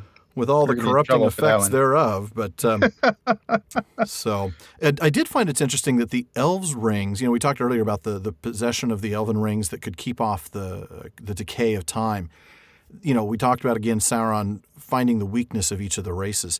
Mm-hmm. These go directly to the weakness of the dwarves, which is greed. Yeah. Material wealth. Greed. Yeah. Mm-hmm. Yeah. It's just like, it's as if Morden from Babylon 5 came right up to him and said, "What do you want?" Oh, man. That's a good... Remember that one? I do. I was just about to show you that I remembered it. I'd like to live just long enough to be there when they cut off your head and stick it on a pike as a warning to the next 10 generations that some favors come with too high a price. I would look up at your lifeless eyes and wave like this. You're seeing me wave. This isn't on video. Can you and your associates arrange this for me, Mr. Morgan? That would work so much better in video with you. Wouldn't it, with me Veer waving? Hair. Centauri please hair. Don't give me Veer hair. I mean, if I'm going to have Centauri hair, can I at least have Londo hair? Or Rifa.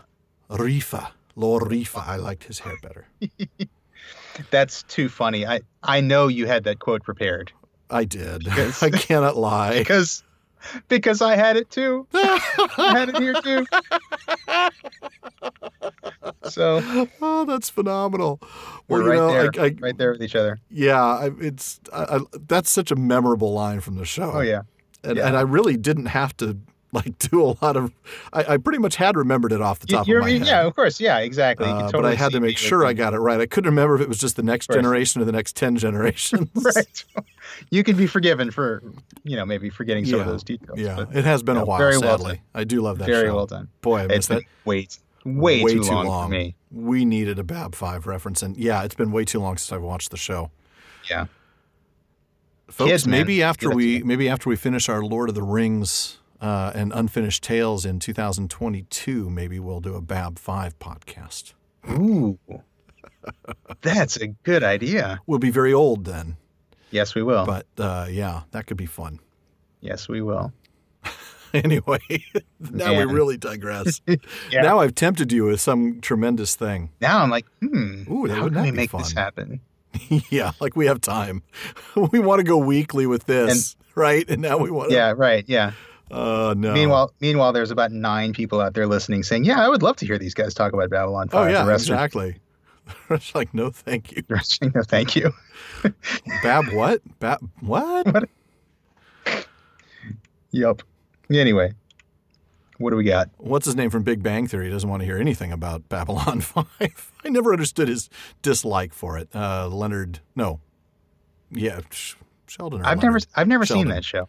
Sheldon Cooper. Sheldon Cooper, for some reason, just has it out for Babylon 5.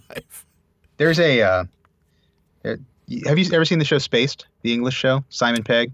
I have not, but Simon Pegg certainly is a funny man. Yeah, we were just talking about Simon Pegg recently, weren't we? I think we were. Yeah, there's a show he did called Spaced in the late 90s, and there's a Babylon 5 reference in one episode of that. I can't say it here because this is a family podcast. But it's a Simon Pegg show. You know it's not clean. Right. It was not a friendly comment about Babylon 5. Let's just put it that way. Well, anybody who watched the first season could be forgiven for making unkind comments about the show. Very true.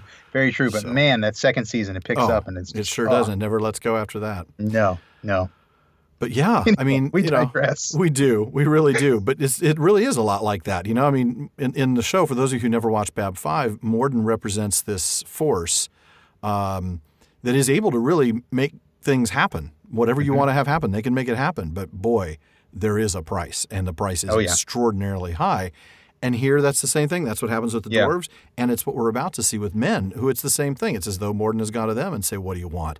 Because this is what they get. I'm going to read that next paragraph. Okay. Men proved easier to ensnare. Those who used the 9 rings became mighty in their day, kings, sorcerers, and warriors of old. They obtained glory and great wealth, yet it turned to their undoing. They had, as it seemed, unending life, yet life became unendurable to them.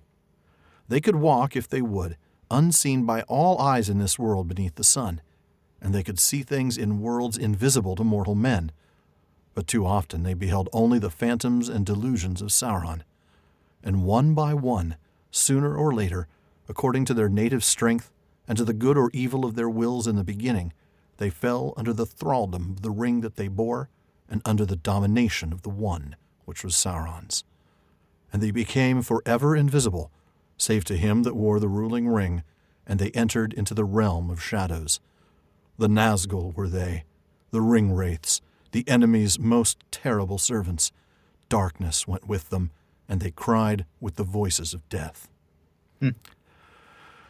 Don't invite one to your Christmas party.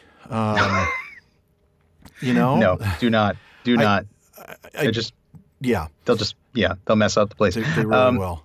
This is the first time that we see a reference to any kind of invisibility. Camul wearing a lampshade was pretty funny. That's true. You have to admit. No. This is what we do at all the parties, Becky. It really. I thought it was interesting. I don't think I'd caught this until this read through, that when they were in that shadow world, they beheld the phantoms and delusions of Sauron. Remember when he snared Gorlim the Unhappy?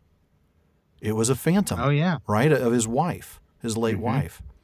That's interesting. That's what Sauron can do. He's a master of phantoms. Yeah. He's an illusionist, a shapeshifter and an illusionist, Yeah, really amazing. Wow, very interesting. Yeah, no, I was just noticing this is the first time we see any kind of invisibility. Yes. And of course we know this from Lord of the Rings that the Nazgul have this, but I think it's interesting. We talked about how hobbits tend to turn invisible when they put on the ruling ring, and here it seems men were the only ones to turn invisible when they put on their rings of power as well. I wonder if it's because of the kinship of hobbits and men. I don't know. That's an interesting point, because certainly the elves don't turn invisible when they put on their 3. Right. And there's no evidence that the dwarves do. Right. Yeah. Interesting. Well, and the dwarves couldn't because they couldn't be turned to shadows. So that's true. Yeah, there you go. So so really it's just a Manish thing. Yeah. Yeah. It's probably something to do with the nature of the Fëanor. Yeah, probably. But you're right about, going straight for the power right? Yeah. It's they became kings and sorcerers and warriors of old. Notice that it says that they became mighty in their day. So I think it's pretty clear to me that the rings are what made them so. I mean, they might have been in positions to begin with. Oh, sure, yeah, they probably had some sort of positions of lordship, before. I mean, I doubt Sauron was handing these out under freeway overpasses. Handing them to the homeless guy with a bottle of Thunderbird. Hey, you want a ring? Sorry. I hope not. I am in a rare mood tonight, apparently. It's good. Keep it going. I won't stop you now. No. But actually, we had a question sort of about this from one of our listeners, Andy, who said, well, the elven rings were given to, the 3 senior elves. The dwarven rings maybe were given to the 7 heads of the dwarf clans. Why were the 9 given to ordinary men rather than to, say, the king of Numenor? Well, that's an interesting question. It is, yeah. I think we have to see first off that they weren't given to the 3 senior elves. I mean, Celebrimbor took those 3 and said, "We got to do something with these." True, that is true. And they, distributed them. They were the ones themselves who decided. They probably were the 3 that were making the decision, so they just said, "Okay, let's just get rid of them quickly." And it was exactly that. It was all about spreading them out. Send 2 to it wasn't Lindon, as though it was a gift to the. It wasn't as like it was a gift to the. It wasn't swag. It wasn't swag. Sauron didn't just send it on over. Hey, we think you're really cool. Would you wear this for us the next time you're on TV? Right. And we talked about the fact that maybe we don't really know for sure that the dwarven rings were given to those 7 kings. It's a reasonable assumption. It's probably reasonable. It is just an assumption. But the 9 were given to lords. They weren't given to quite ordinary men. And in fact, 3 were given to great lords of Numenorean race. And that probably includes the head of them all, the Witch King himself. Right. And we know that the second in command was the only one who was ever named, Camul. And he was an Easterling, so probably a chieftain or warlord of some kind. And that's in Unfinished Tales, isn't it? Camul? Yeah. Yeah. I believe it is. I mean, I know it's there. I'm not sure if it's anyplace else. I was just actually reading that of the Hunt for the Ring. Okay, yeah. And that's where you find out that he's also the number 2 in command. Right. He was actually up at Barad-dûr while the Witch King himself was in Minas Morgul. Was in Angmar, right? Oh, it was in Morgul. Okay. Minas Morgul when they all left to start hunting things. Oh, that's right. Okay, yeah. He and one other, while the other 7 were down in Minas Morgul. Okay. So he was probably a chieftain or warlord. I would imagine that all of them were some kind of position of authority, even if they weren't necessarily the king or the warlord. They were a rival. In fact, it almost makes more sense that they were, rivals, that they were maybe like the next guy down the totem pole, because that sort of ambition. Because that's the person who wants more power, isn't it? Yeah, somebody who's in enough of a position to do something with the power, but not already. You go to the High King of any tribe or anything. They've already got it. What do they want? Yeah, exactly. I suppose, I will tell him more, but I don't think he'll be very interested. He won't be very keen. He already has one. You see. So he found targets in men who had power, but who wanted more power. Yeah, that makes sense. But he does ask an interesting question: why not the king of Numenor, the king? Realistically, Sauron just didn't have influence there yet. It was a long ways away. We know that Numenor was closer to Valinor than it was to Middle Earth. Sauron wasn't exactly known as a great mariner. But, so he didn't have any influence there.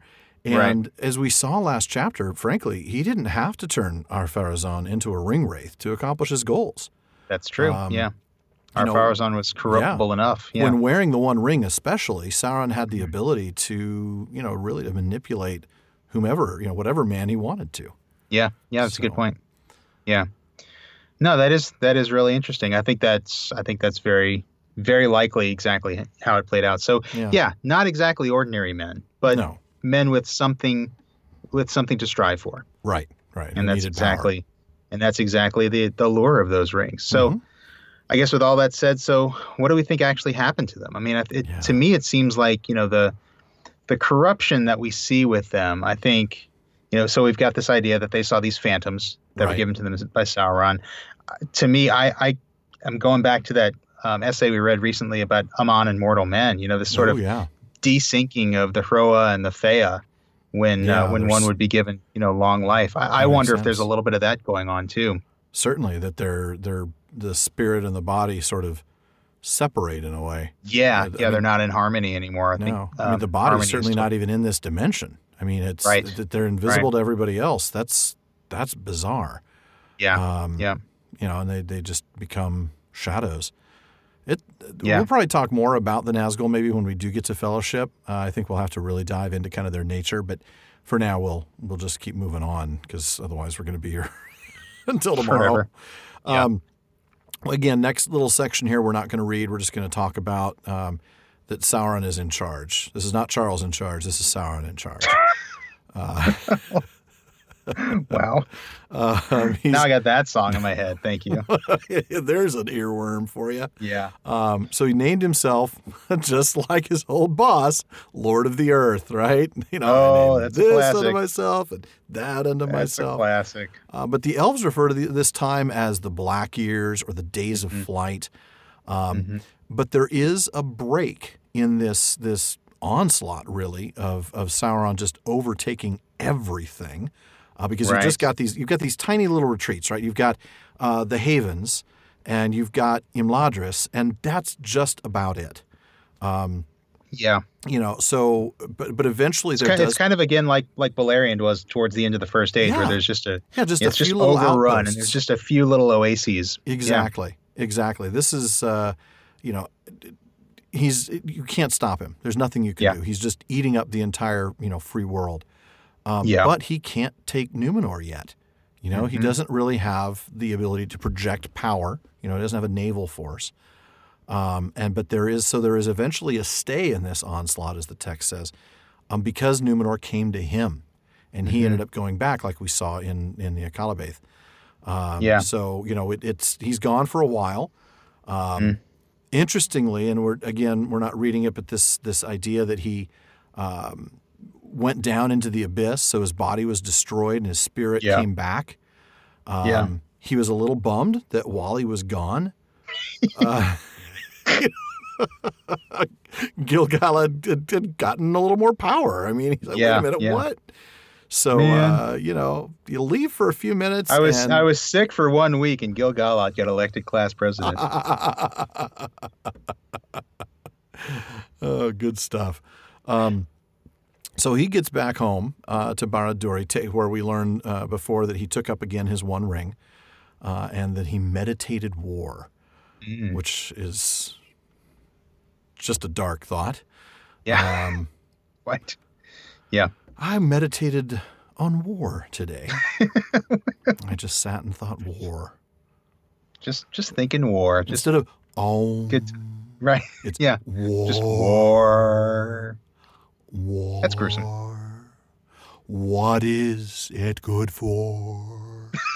Oh, no. Absolutely nothing. In his case, absolutely everything. Absolutely take over everything the whole world. Very, very true. Sauron, I can just see. I can see Camul asking him, "Gee, Brian, what are we going to do tonight?" Same thing we do every night, Camul. Try to take over the world. Yeah. Anyway, so I really am. Yeah. If Sauron had been a mouse, things would have been so much easier. Large ears. Very large. And a really dumb sidekick. A brilliantly dumb sidekick. Yeah, I don't know that we'll ever probably get another Pinky and the Brain reference in on this show, but that was a brilliant little cartoon. Challenge accepted. For a way. Oh, man. I will wait to see how you succeed at that. Gothmog, are you pondering what I'm pondering? I think so, Sauron. Oh, goodness. Good stuff. So we get... I can't hardly think now. Well, I think I've got the next passage, don't I? I think you do, and please take it while I'll try not to laugh out loud while you're reading. There's a little paragraph of just summarizing the Akalabaith, which we just read, and I'll just read what happens because it talks about where they're at and kind of establishes their realms. Yeah, please do. Yeah. Elendil was cast up by the waves in the land of Lindon, and he was befriended by Gil-galad. Thence he passed up the river Llŷn, and beyond Ered Luin he established his realm, and his people dwelt in many places in Eriador, about the courses of the Llŷn and the Baranduin. But his chief city was at Anúminas, beside the water of Lake Nenuiel. At Fornost upon the North Downs also the Númenóreans dwelt, and in Cardolan, and in the hills of Hrudar. And towers they raised upon Aemon Bereid, and upon Amon Sul. And there remain many barrows and ruined works in those places. Mm-hmm. But the towers of Aemon Bereid still look towards the sea. Isildur and Anarion were borne away southwards, and at the last they brought their ships up the great river Anduin, that flows out of Rovanion into the western sea in the bay of Belfalas. And they established a realm in those lands that were after called Gondor, whereas the northern kingdom was named Arnor. Very good. So we get the establishment of the realms in exile. Mm-hmm. We won't read the rest of that paragraph, but we get a lot of the little places and big places. We get some of the big locations. Oh yeah, the capitals. We're all familiar with things fortresses. like Osgiliath and Minas Ithil and Minas Anor and Orthanc and Orthanc. Numinos is mentioned a few times in Lord of the Rings, but it's fallen, of course, so we never see it. But that was the northern capital. Yeah. We also get quick little mentions of some of their great works, right? The Argonath, the Glittering Caves, the Stone of Erech. Yeah. The things Orthanc that we'll itself, see again. Yeah, the pinnacle of Orthanc itself, which was one of those cool works. That makes me think of what was the word you used last time from Beowulf? The Enta Gewerk. Gewerk. Yeah. Enta Gewerk. The work of giants. Yeah. That's Orthanc for you right there. Yeah. Well, and in fact, the word Orthanc actually comes from that. One of the phrases used in Old English poetry was Orthanc Enta Gewerk, the cunning work of giants, I believe. Oh, that's right, cunning. Yeah. Yeah. So that word Orthanc actually comes from that. Oh, that's awesome. Yeah. And next up, what did they bring with them? You can only take a few things. The island is sinking into the ocean, so make sure your bags are packed. Got to move quickly. What can you get? You do. Many treasures and great heirlooms of virtue and wonder the exiles had brought from Númenor, and of these the most renowned were the 7 stones and the white tree. The white tree was grown from the fruit of Nimloth the Fair that stood in the courts of the king at Armenelos in Númenor, ere Sauron burned it. And Nimloth was in its turn descended from the tree of Tirion. That was an image of the eldest of trees, white Tilperion, which Yavanna caused to grow in the land of the Valar. The tree, memorial of the Eldar and of the light of Valinor, was planted in Minas Ithil before the house of Isildur, since he it was that had saved the fruit from destruction. But the stones were divided. 3 Elendil took, and his sons each 2. Those of Elendil were set in towers upon Emin Bereid, and upon Amon Sul, and in the city of Anumnus. I'm sorry. You're going to have to help me with this one, Shawn. I always get the stress on the wrong syllable on this word. Anuminas? Anuminous. That's what I thought. Okay. Yeah. I don't know why I thought it was, maybe I was getting it wrong. It's the anti-penult in this case. It is, Anuminous. But those of his sons were at Minas Ithil and Minas Anor, and at Orthanc and in Osgiliath. Now these stones had this virtue that those who looked therein might perceive in them things far off, whether in place or in time. For the most part they revealed only things near to another kindred stone, for the stones each called to each. But those who possessed great strength of will and of mind might learn to direct their gaze whither they would. Thus the Númenóreans were aware of many things that their enemies wished to conceal, and little escaped their vigilance in the days of their might. Oh my. Well, I think we'll probably, since we're already kind of running short on time, is maybe we'll only talk a little bit about the stones. But do you have some things to say about the tree's line of descent, right? Well, just mainly just I wanted to. I think we talked about it a little bit last time, and we've talked about it before. I just think it's interesting that at this point the tree is actually planted in Minas Ithil, which becomes Minas Morgul. It's moved to Minas Anor later. Yep. This tree is moving around a lot. It really, yeah. I mean, really. Yeah, this tree of the trees, family tree of the trees, is long and storied. It really is. Just an interesting thing. We think of the one in Minas Tirith as coming from the west, but it really was a seedling of the one that was planted at Ithil ultimately. Mm-hmm. Yeah. That's really all I wanted to point out about that. Okay. I think we've gone into pretty good detail about the tree's line of descent in previous episodes. Yeah, we've done it, I think, a couple times. Yeah. Now the stones are new. I would like to talk a little bit about the stones. Yeah, for we sure. need to. Yeah. We need to a little bit. We probably can't talk quite as much about it as we'd hoped. But yeah, tell us a little bit about where they went. Let's recap those again. Yep. So there's 7 of them. 3 of them went to Arnor. So there's one in Aemon Baride, which we know later as Tower Hills. Okay. Near the Shire. 1 went to Amon Sul, which we know better as Weathertop. Weathertop. Yeah. And then 1 goes to Anúminas, which was Elendil's capital in the north. And that's north of, so the north-south road that goes through Bree, you keep taking that north, and you end up in Fornost. And that's I think that's right. Yeah. Yeah. Okay. Yeah. I think that's right. Yeah. I don't have the map in front of me, but yeah, so that's those 3 that are in the north. And then there's 4 in Gondor. So there's 1 in Minas Ithil, which became Minas Morgul. And, of course, that's the stone that ended up in Sauron's hands in Barad-dûr. Right. There's 1 in Minas Anor, which became Minas Tirith. So that's Denethor's stone. Mm-hmm. There's 1 in Orthanc, which becomes the one that Sauron looks into and that Pippin ultimately looks into later. And Aragorn. And Aragorn, that's right. Mm-hmm. Yep. And then there's 1 in Osgiliath, which ends up being lost. Yeah. So if you really want to research, it really is. And if you want to study a little bit more about the Palantiri, I highly recommend reading that section in Unfinished Tales. That book is worth getting just for the background information you can get on the Palantir and on the Astari. I mean, there's so much really cool backstory there that answers so many of those questions that people have. But let's take a look real quick at some of those bits and pieces or quotes from Unfinished Tales. First, we need to learn that the stones, as Tolkien says, were originally innocent, serving no evil purpose. It was Sauron who made them sinister and instruments of domination and deceit. Right. I mean, they were designed for surveillance. Basically, they were they were closed just a tool. TV cameras. Right. Yeah. Exactly. Yeah. And they really were, as we'll get to in terms of like what their powers were. But absolutely. But what did they look like? Yeah, so they were perfect spears, and they appeared at rest to be made of solid glass or crystal deep black in hue. Okay. I'm paraphrasing a little bit. Sure. The smallest ones were about 1 foot in diameter, but some of the main stones, like for sure we know the one in Osgiliath and the one in Amon Sul, were larger. They were actually big enough that they couldn't be lifted by one man. Oh my! Yeah, and they were in custom tables. Yeah, they were, and they were. Did they order those from IKEA? Yeah, I'm sure. Yeah, probably. Crunch. And it's a good thing because they were unbreakable. So even if they broke through those IKEA tables, they wouldn't break. They were really, really sturdy. I mean, they thought Huge.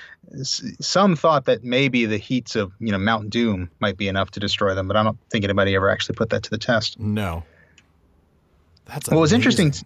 Yeah, I mean, what was really interesting to me, though, in the Unfinished Tales was just how they worked. I think. Well, yeah, they worked. It was all about line of sight, wasn't it? I mean, if you were looking through the stone and you wanted to see, let's say you were on Weathertop, and you wanted to see what was to the west of the stone on the Tower Hills, you would have to be standing to the east of the stone, looking west. Looking through it exactly. West, yeah. And as you moved around, your view moved.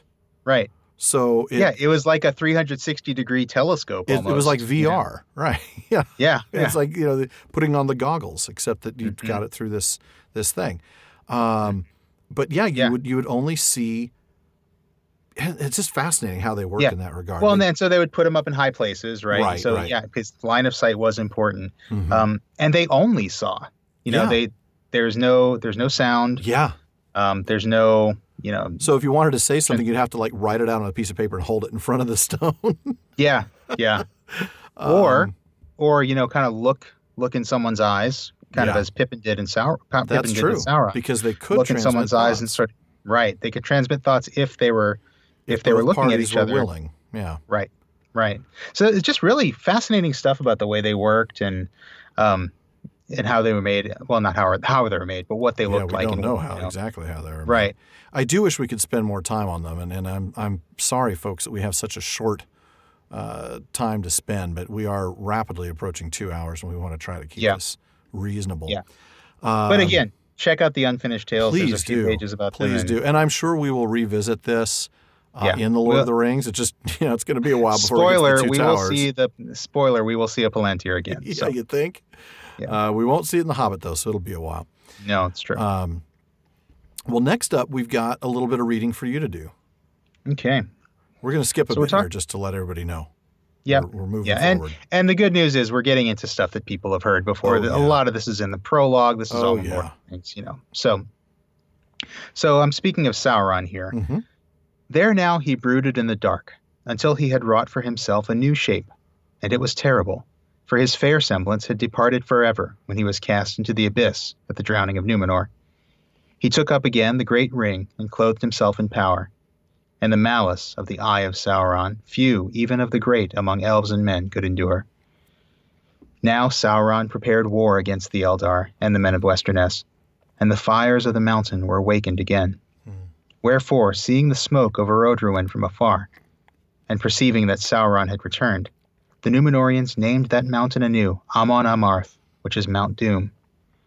And Sauron gathered to him great strength of his servants out of the east and the south, and among them were not a few of the high race of Numenor. For in the days of the sojourn of Sauron in that land, the hearts of well-nigh all its people had been turned towards darkness. Therefore many of those who sailed east in that time and made fortresses and dwellings upon the coasts were already bent to his will, and they served him still gladly in Middle-earth. Wow. I mean, their land gets destroyed because of him. And they still serve him. They can't go home, but they still serve him. Well, because in their stories they spin it as being the Valar or Ilúvatar. Right. That jerk. Right. I mean, we deserved eternal life. Yeah. What's wrong with that guy? Now, before we get too far into this or move on any further, I want to catch something at the very beginning of your section there. There now he brooded in the dark. Can we just do a quick survey of brooding in the Silmarillion? Never, ever a good thing in the Silmarillion. There really aren't very many appearances of the word. We get that Melkor brooded in the outer darkness, because that's what he does. Then Feanor brooded in the dark. Then we get that Ar-Pharazôn brooded darkly, thinking of war, and now we get Sauron brooding in the dark. Yeah. So that's really nice company you're keeping there, Feanor. I mean, seriously, Melkor, Ar-Pharazôn, and Sauron. Yeah. Seriously, it is. I mean, really, brooding what in is the it? dark is not good. No. Yeah. Brooding bad guys. Brooding. What is it with the brooding bad guys? Seriously. Sure, I'll be asking my daughter that question someday. I hope not. Oh, man. Well, you live in Texas, so all you need to do is just, pump that shotgun. Pump the shotgun, and there you go. Be back by 10. Why don't you bring him home to meet Daddy, sweetheart? Yeah, exactly. Oh, goodness. Yeah. So we get the renaming of Mount Doom. That's iconic. Amon Amarth, yep. Yeah, which is another, I was going to say that's a great name for a band, but it actually is a band. It actually is the name of a band. That's ding, true, ding, ding. For the first time, I think, we've actually caught the name of a real band. Yep, that's true. And you've got some word nerdery here, right? Some words I think you wanted to talk about? Yeah, well, you talked about some of these Black Númenóreans, and we actually have two of them that are named. Yeah. Interestingly, just these two names that just kind of come out of nowhere. Herumor and Fuanur, who rose to power among the Haradrim. So they were men of Númenórean race. I mean, they have Quenya names. Right. Herumor is Black Lord, and Fuanur is Deep Shadow or Shadow Servant, something like that. Wow. And these are bad guys with names these like are that. Yeah. Hello, my name is Black Lord. Right. Yeah. I know. Goodness. And presumably their parents gave them these names. Yeah. It's not like Morgoth, the Black Foe, that was. They lack subtlety. Yeah. So it's just these are Black Númenóreans who rose to power as rulers among the Haradrim. It's an interesting parallel of the Noldor moving east and ruling over Nandor. No, it is, isn't it? The funny way my mind works. I thought of that comparison. It's just kind of like an evil version of that. Yeah. We don't get anything else about these guys, unfortunately, but presumably they were they were chieftains of the Haradrim. Probably some of the ones we saw in Lord of the Rings were descended from them. Yeah, presumably. We're not going to read this next little bit, but Sauron attacks, and he takes Minas Ithil, destroys the White Tree. I'm sure he was like, this stupid tree again? Yeah. I mean, I thought I burned this thing. What is it with you guys in this tree? It's a tree. Come on. For crying out loud. It what is do you want with this tree? What is your deal? Did you smell how it reeked when we burned it? Come on, man. Why do you want this thing? Did you name this after your grandmother? After your grandmother? So then we get the famous Last Alliance, and I'm going to go ahead and read this very long passage, and I'm sorry that it's long, but it's well worth reading. It's worth it, yeah. Now Elendil and Gil-galad took counsel together, for they perceived that Sauron would grow too strong and would overcome all his enemies one by one if they did not unite against him. Therefore they made that league which is called the Last Alliance, and they marched east into Middle-earth, gathering a great host of elves and men, and they halted for a while at Imladris. It is said that the host that was there assembled was fairer and more splendid in arms than any that has since been seen in Middle-earth, and none greater has been mustered since the host of the Valar went against Thangorodrim. From Imladris they crossed the Misty Mountains by many passes, and marched down the river Anduin, and so came at last upon the host of Sauron on Dagorlad, the battle plain, which lies before the gate of the Black Land. All living things were divided in that day, and some of every kind, even of beasts and birds, were found in either host, save the elves only. They alone were undivided and followed Gil-galad. Of the dwarves few fought upon either side, but the kindred of Durin of Moria fought against Sauron. The host of Gil-galad and Elendil had the victory, for the might of the elves was still great in those days, and the Númenóreans were strong and tall, and terrible in their wrath. Against Aeglos, the spear of Gil-galad, none could stand, and the sword of Elendil filled orcs and men with fear, for it shone with the light of the sun and of the moon, and it was named Narsil. Then Gil-galad and Elendil passed into Mordor and encompassed the stronghold of Sauron, and they laid siege to it for 7 years, and suffered grievous loss by fire and by the darts and bolts of the enemy, and Sauron sent many sorties against them. There in the valley of Gorgoroth, Anarion, son of Elendil, was slain, and many others. But at the last the siege was so strait that Sauron himself came forth, and he wrestled with Gil-galad and Elendil, and they both were slain, and the sword of Elendil broke under him as he fell. But Sauron also was thrown down, and with the hilt shard of Narsil, Isildur cut the ruling ring from the hand of Sauron and took it for his own. Then Sauron was for that time vanquished, and he forsook his body, and his spirit fled far away and hid in waste places, and he took no visible shape again for many long years. Wow. Man, all I can see is, well, I know that the films... I know. There are some times where I don't like that the films have given me an image and that all I can see is that image. But in this case, I'm okay with it. I have to say the prologue is pretty cool. I love seeing all the elves lined up for battle. And the shore music at that point is spectacular. The shore music is really good. Really good at that moment.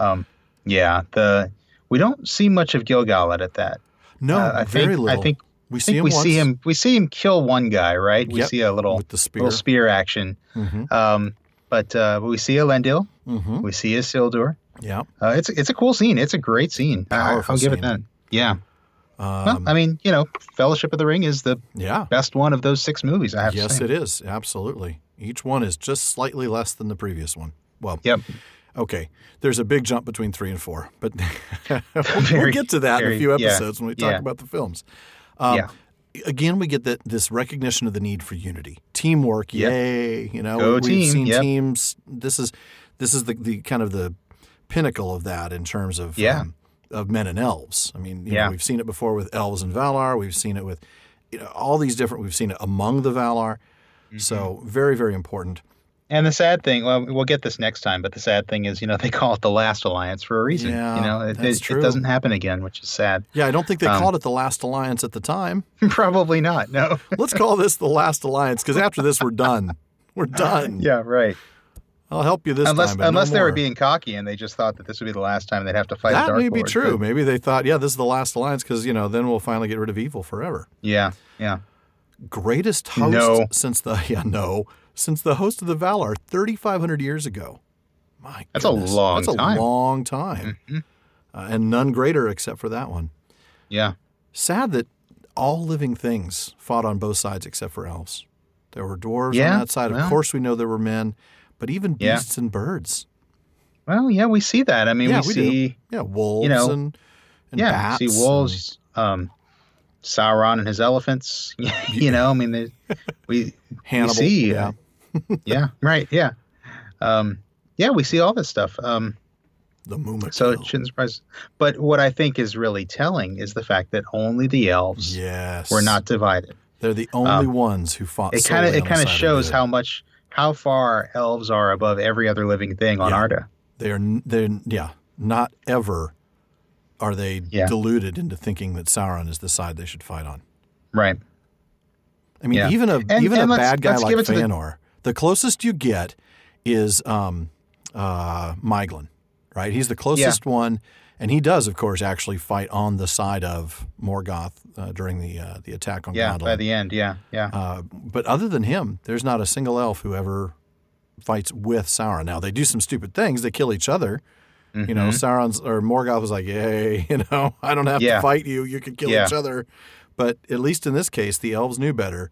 They fought only against him. Yep. So cool names of the weapons. Aiglas, which Gil-galad, Aiglas. Oh man. Aiglas means icicle or snow. I think it's literally snow point, but it basically means icicle. Yeah. Nice. Yeah. Very cool. And of course, Narsil. We know Narsil very well. I'm just thinking it's like spear of piercing cold +2 is Aiglas, right? Yeah. So anyway, Narsil, the flame, right? I like that it actually says it's shown with the light of the sun and the moon, because the name Narsil is reminiscent of Anar and Isil, the names of the sun and the moon. Absolutely. But it basically means something like, red flame and silver flame, something like that. I knew it was flame. I knew that was in there somewhere. Yeah. They're both words mean flame, but just different colors of flame. Yeah. Okay. Apparently the elves have lots of words for flame. I guess so. More words than snow, the Eskimos have for snow. Yeah. 7 years of siege before Sauron came forth. That's a long time. 7 years. I mean, I guess compared to like the Siege of Angband, okay, maybe not that. But, still. Well, that was less of a true siege. That was more of a Cold War, wasn't it? Yeah. They tried to encircle it, but they knew full well they didn't have it encircled. That's true. They knew the north was open. That's true. This is a full siege, isn't it? Yeah, this is a circle around Barad-dûr. I mean, it is a tower, so it's certainly, physically capable of being encirclable. Besieged. Yeah, it's encirclable, if you want to use that word. I don't think I want to use that word. But yeah, so when it finally, it gets so bad that Sauron himself comes out. Now, I guess that means he did have limited access to supplies. I mean, that's the only reason I can see for the siege becoming so serious that he comes out. Yeah. Yeah. Because like his old boss, he's kind of a coward. Yeah. So he ends up in combat, killing both Gil-galad and Elendil, but is himself thrown down. And as we've seen at the end of that prologue, Isildur cuts the ring and takes it, and we finally get to something that Peter Jackson has filmed. Yes, indeed. Yes, indeed. Pretty amazing. And how well he has. And that particular stuff, yes. Well, that, believe it or not, wraps it up for another episode of the Prancing Pony Podcast. As always, we thank you very much for joining us tonight. And we ask that you join us again next time when we read the second half of the Rings of Power in the Third Age. And we finally... Thank you very much. And we finally I was hoping you would jump in with that. Yeah. And we finally come to the end of the Silmarillion. Wow. And mostly talk about a lot of stuff you already know. But pretty much, yeah. We'll do it with our usual Prancing Pony Podcast flair, so please don't miss it. Yep. And remember, if you're reading along and you like to take notes as much as we do, don't mark up your first edition hardcovers. No. Go to the official library tab on our website, theprancingponypodcast.com, where you can find links to cheap paperbacks of Tolkien's works, as well as audiobooks, music CDs, and some other cool things for your Tolkien collection. And if you buy through those links, you'll be helping to support this show without costing you a penny more. Absolutely. And you can support us also by leaving a review on iTunes. Please, we really do appreciate it. If you don't listen to us on iTunes, you can still leave a review there. As long as you have an Apple ID, just take a couple moments and do that. Some of you have said some really kind things there, and we are grateful. Yes, we are. And if you haven't done so already, you may subscribe on iTunes or through whatever your favorite podcast app is. You can find our RSS feed on our website, or you can find us on Google Play, TuneIn, Stitcher, and most other podcast directories. And a big thank you to those of you who are connecting with us on social media. We set out to start a conversation that everyone could join. That's why we called this The Prancing Pony. And it's why we have the online common room on Facebook at The Prancing Pony Podcast and on Twitter at Prancing Pony Pod. And just a reminder, we will be starting up that Patreon campaign by the time you're listening to this. So please check our website and social media channels for ways that you can support us and join in the adventure. And remember that social media is a great place to share our podcast as well. So please retweet us, share us, and tell your friends. That is really important. We can't ask you enough to please do that for us. And one last thing, as always, don't forget to send your questions, comments, or your predictions on what this Isildur guy is going to do with the ring to the Prancing Pony Podcast I have no idea. gmail.com, and we'll try to get them into our next episode. Well, 2 hours and 10 minutes is still far too short a time to spend amongst such admirable listeners. But until next time. Farewell, friends.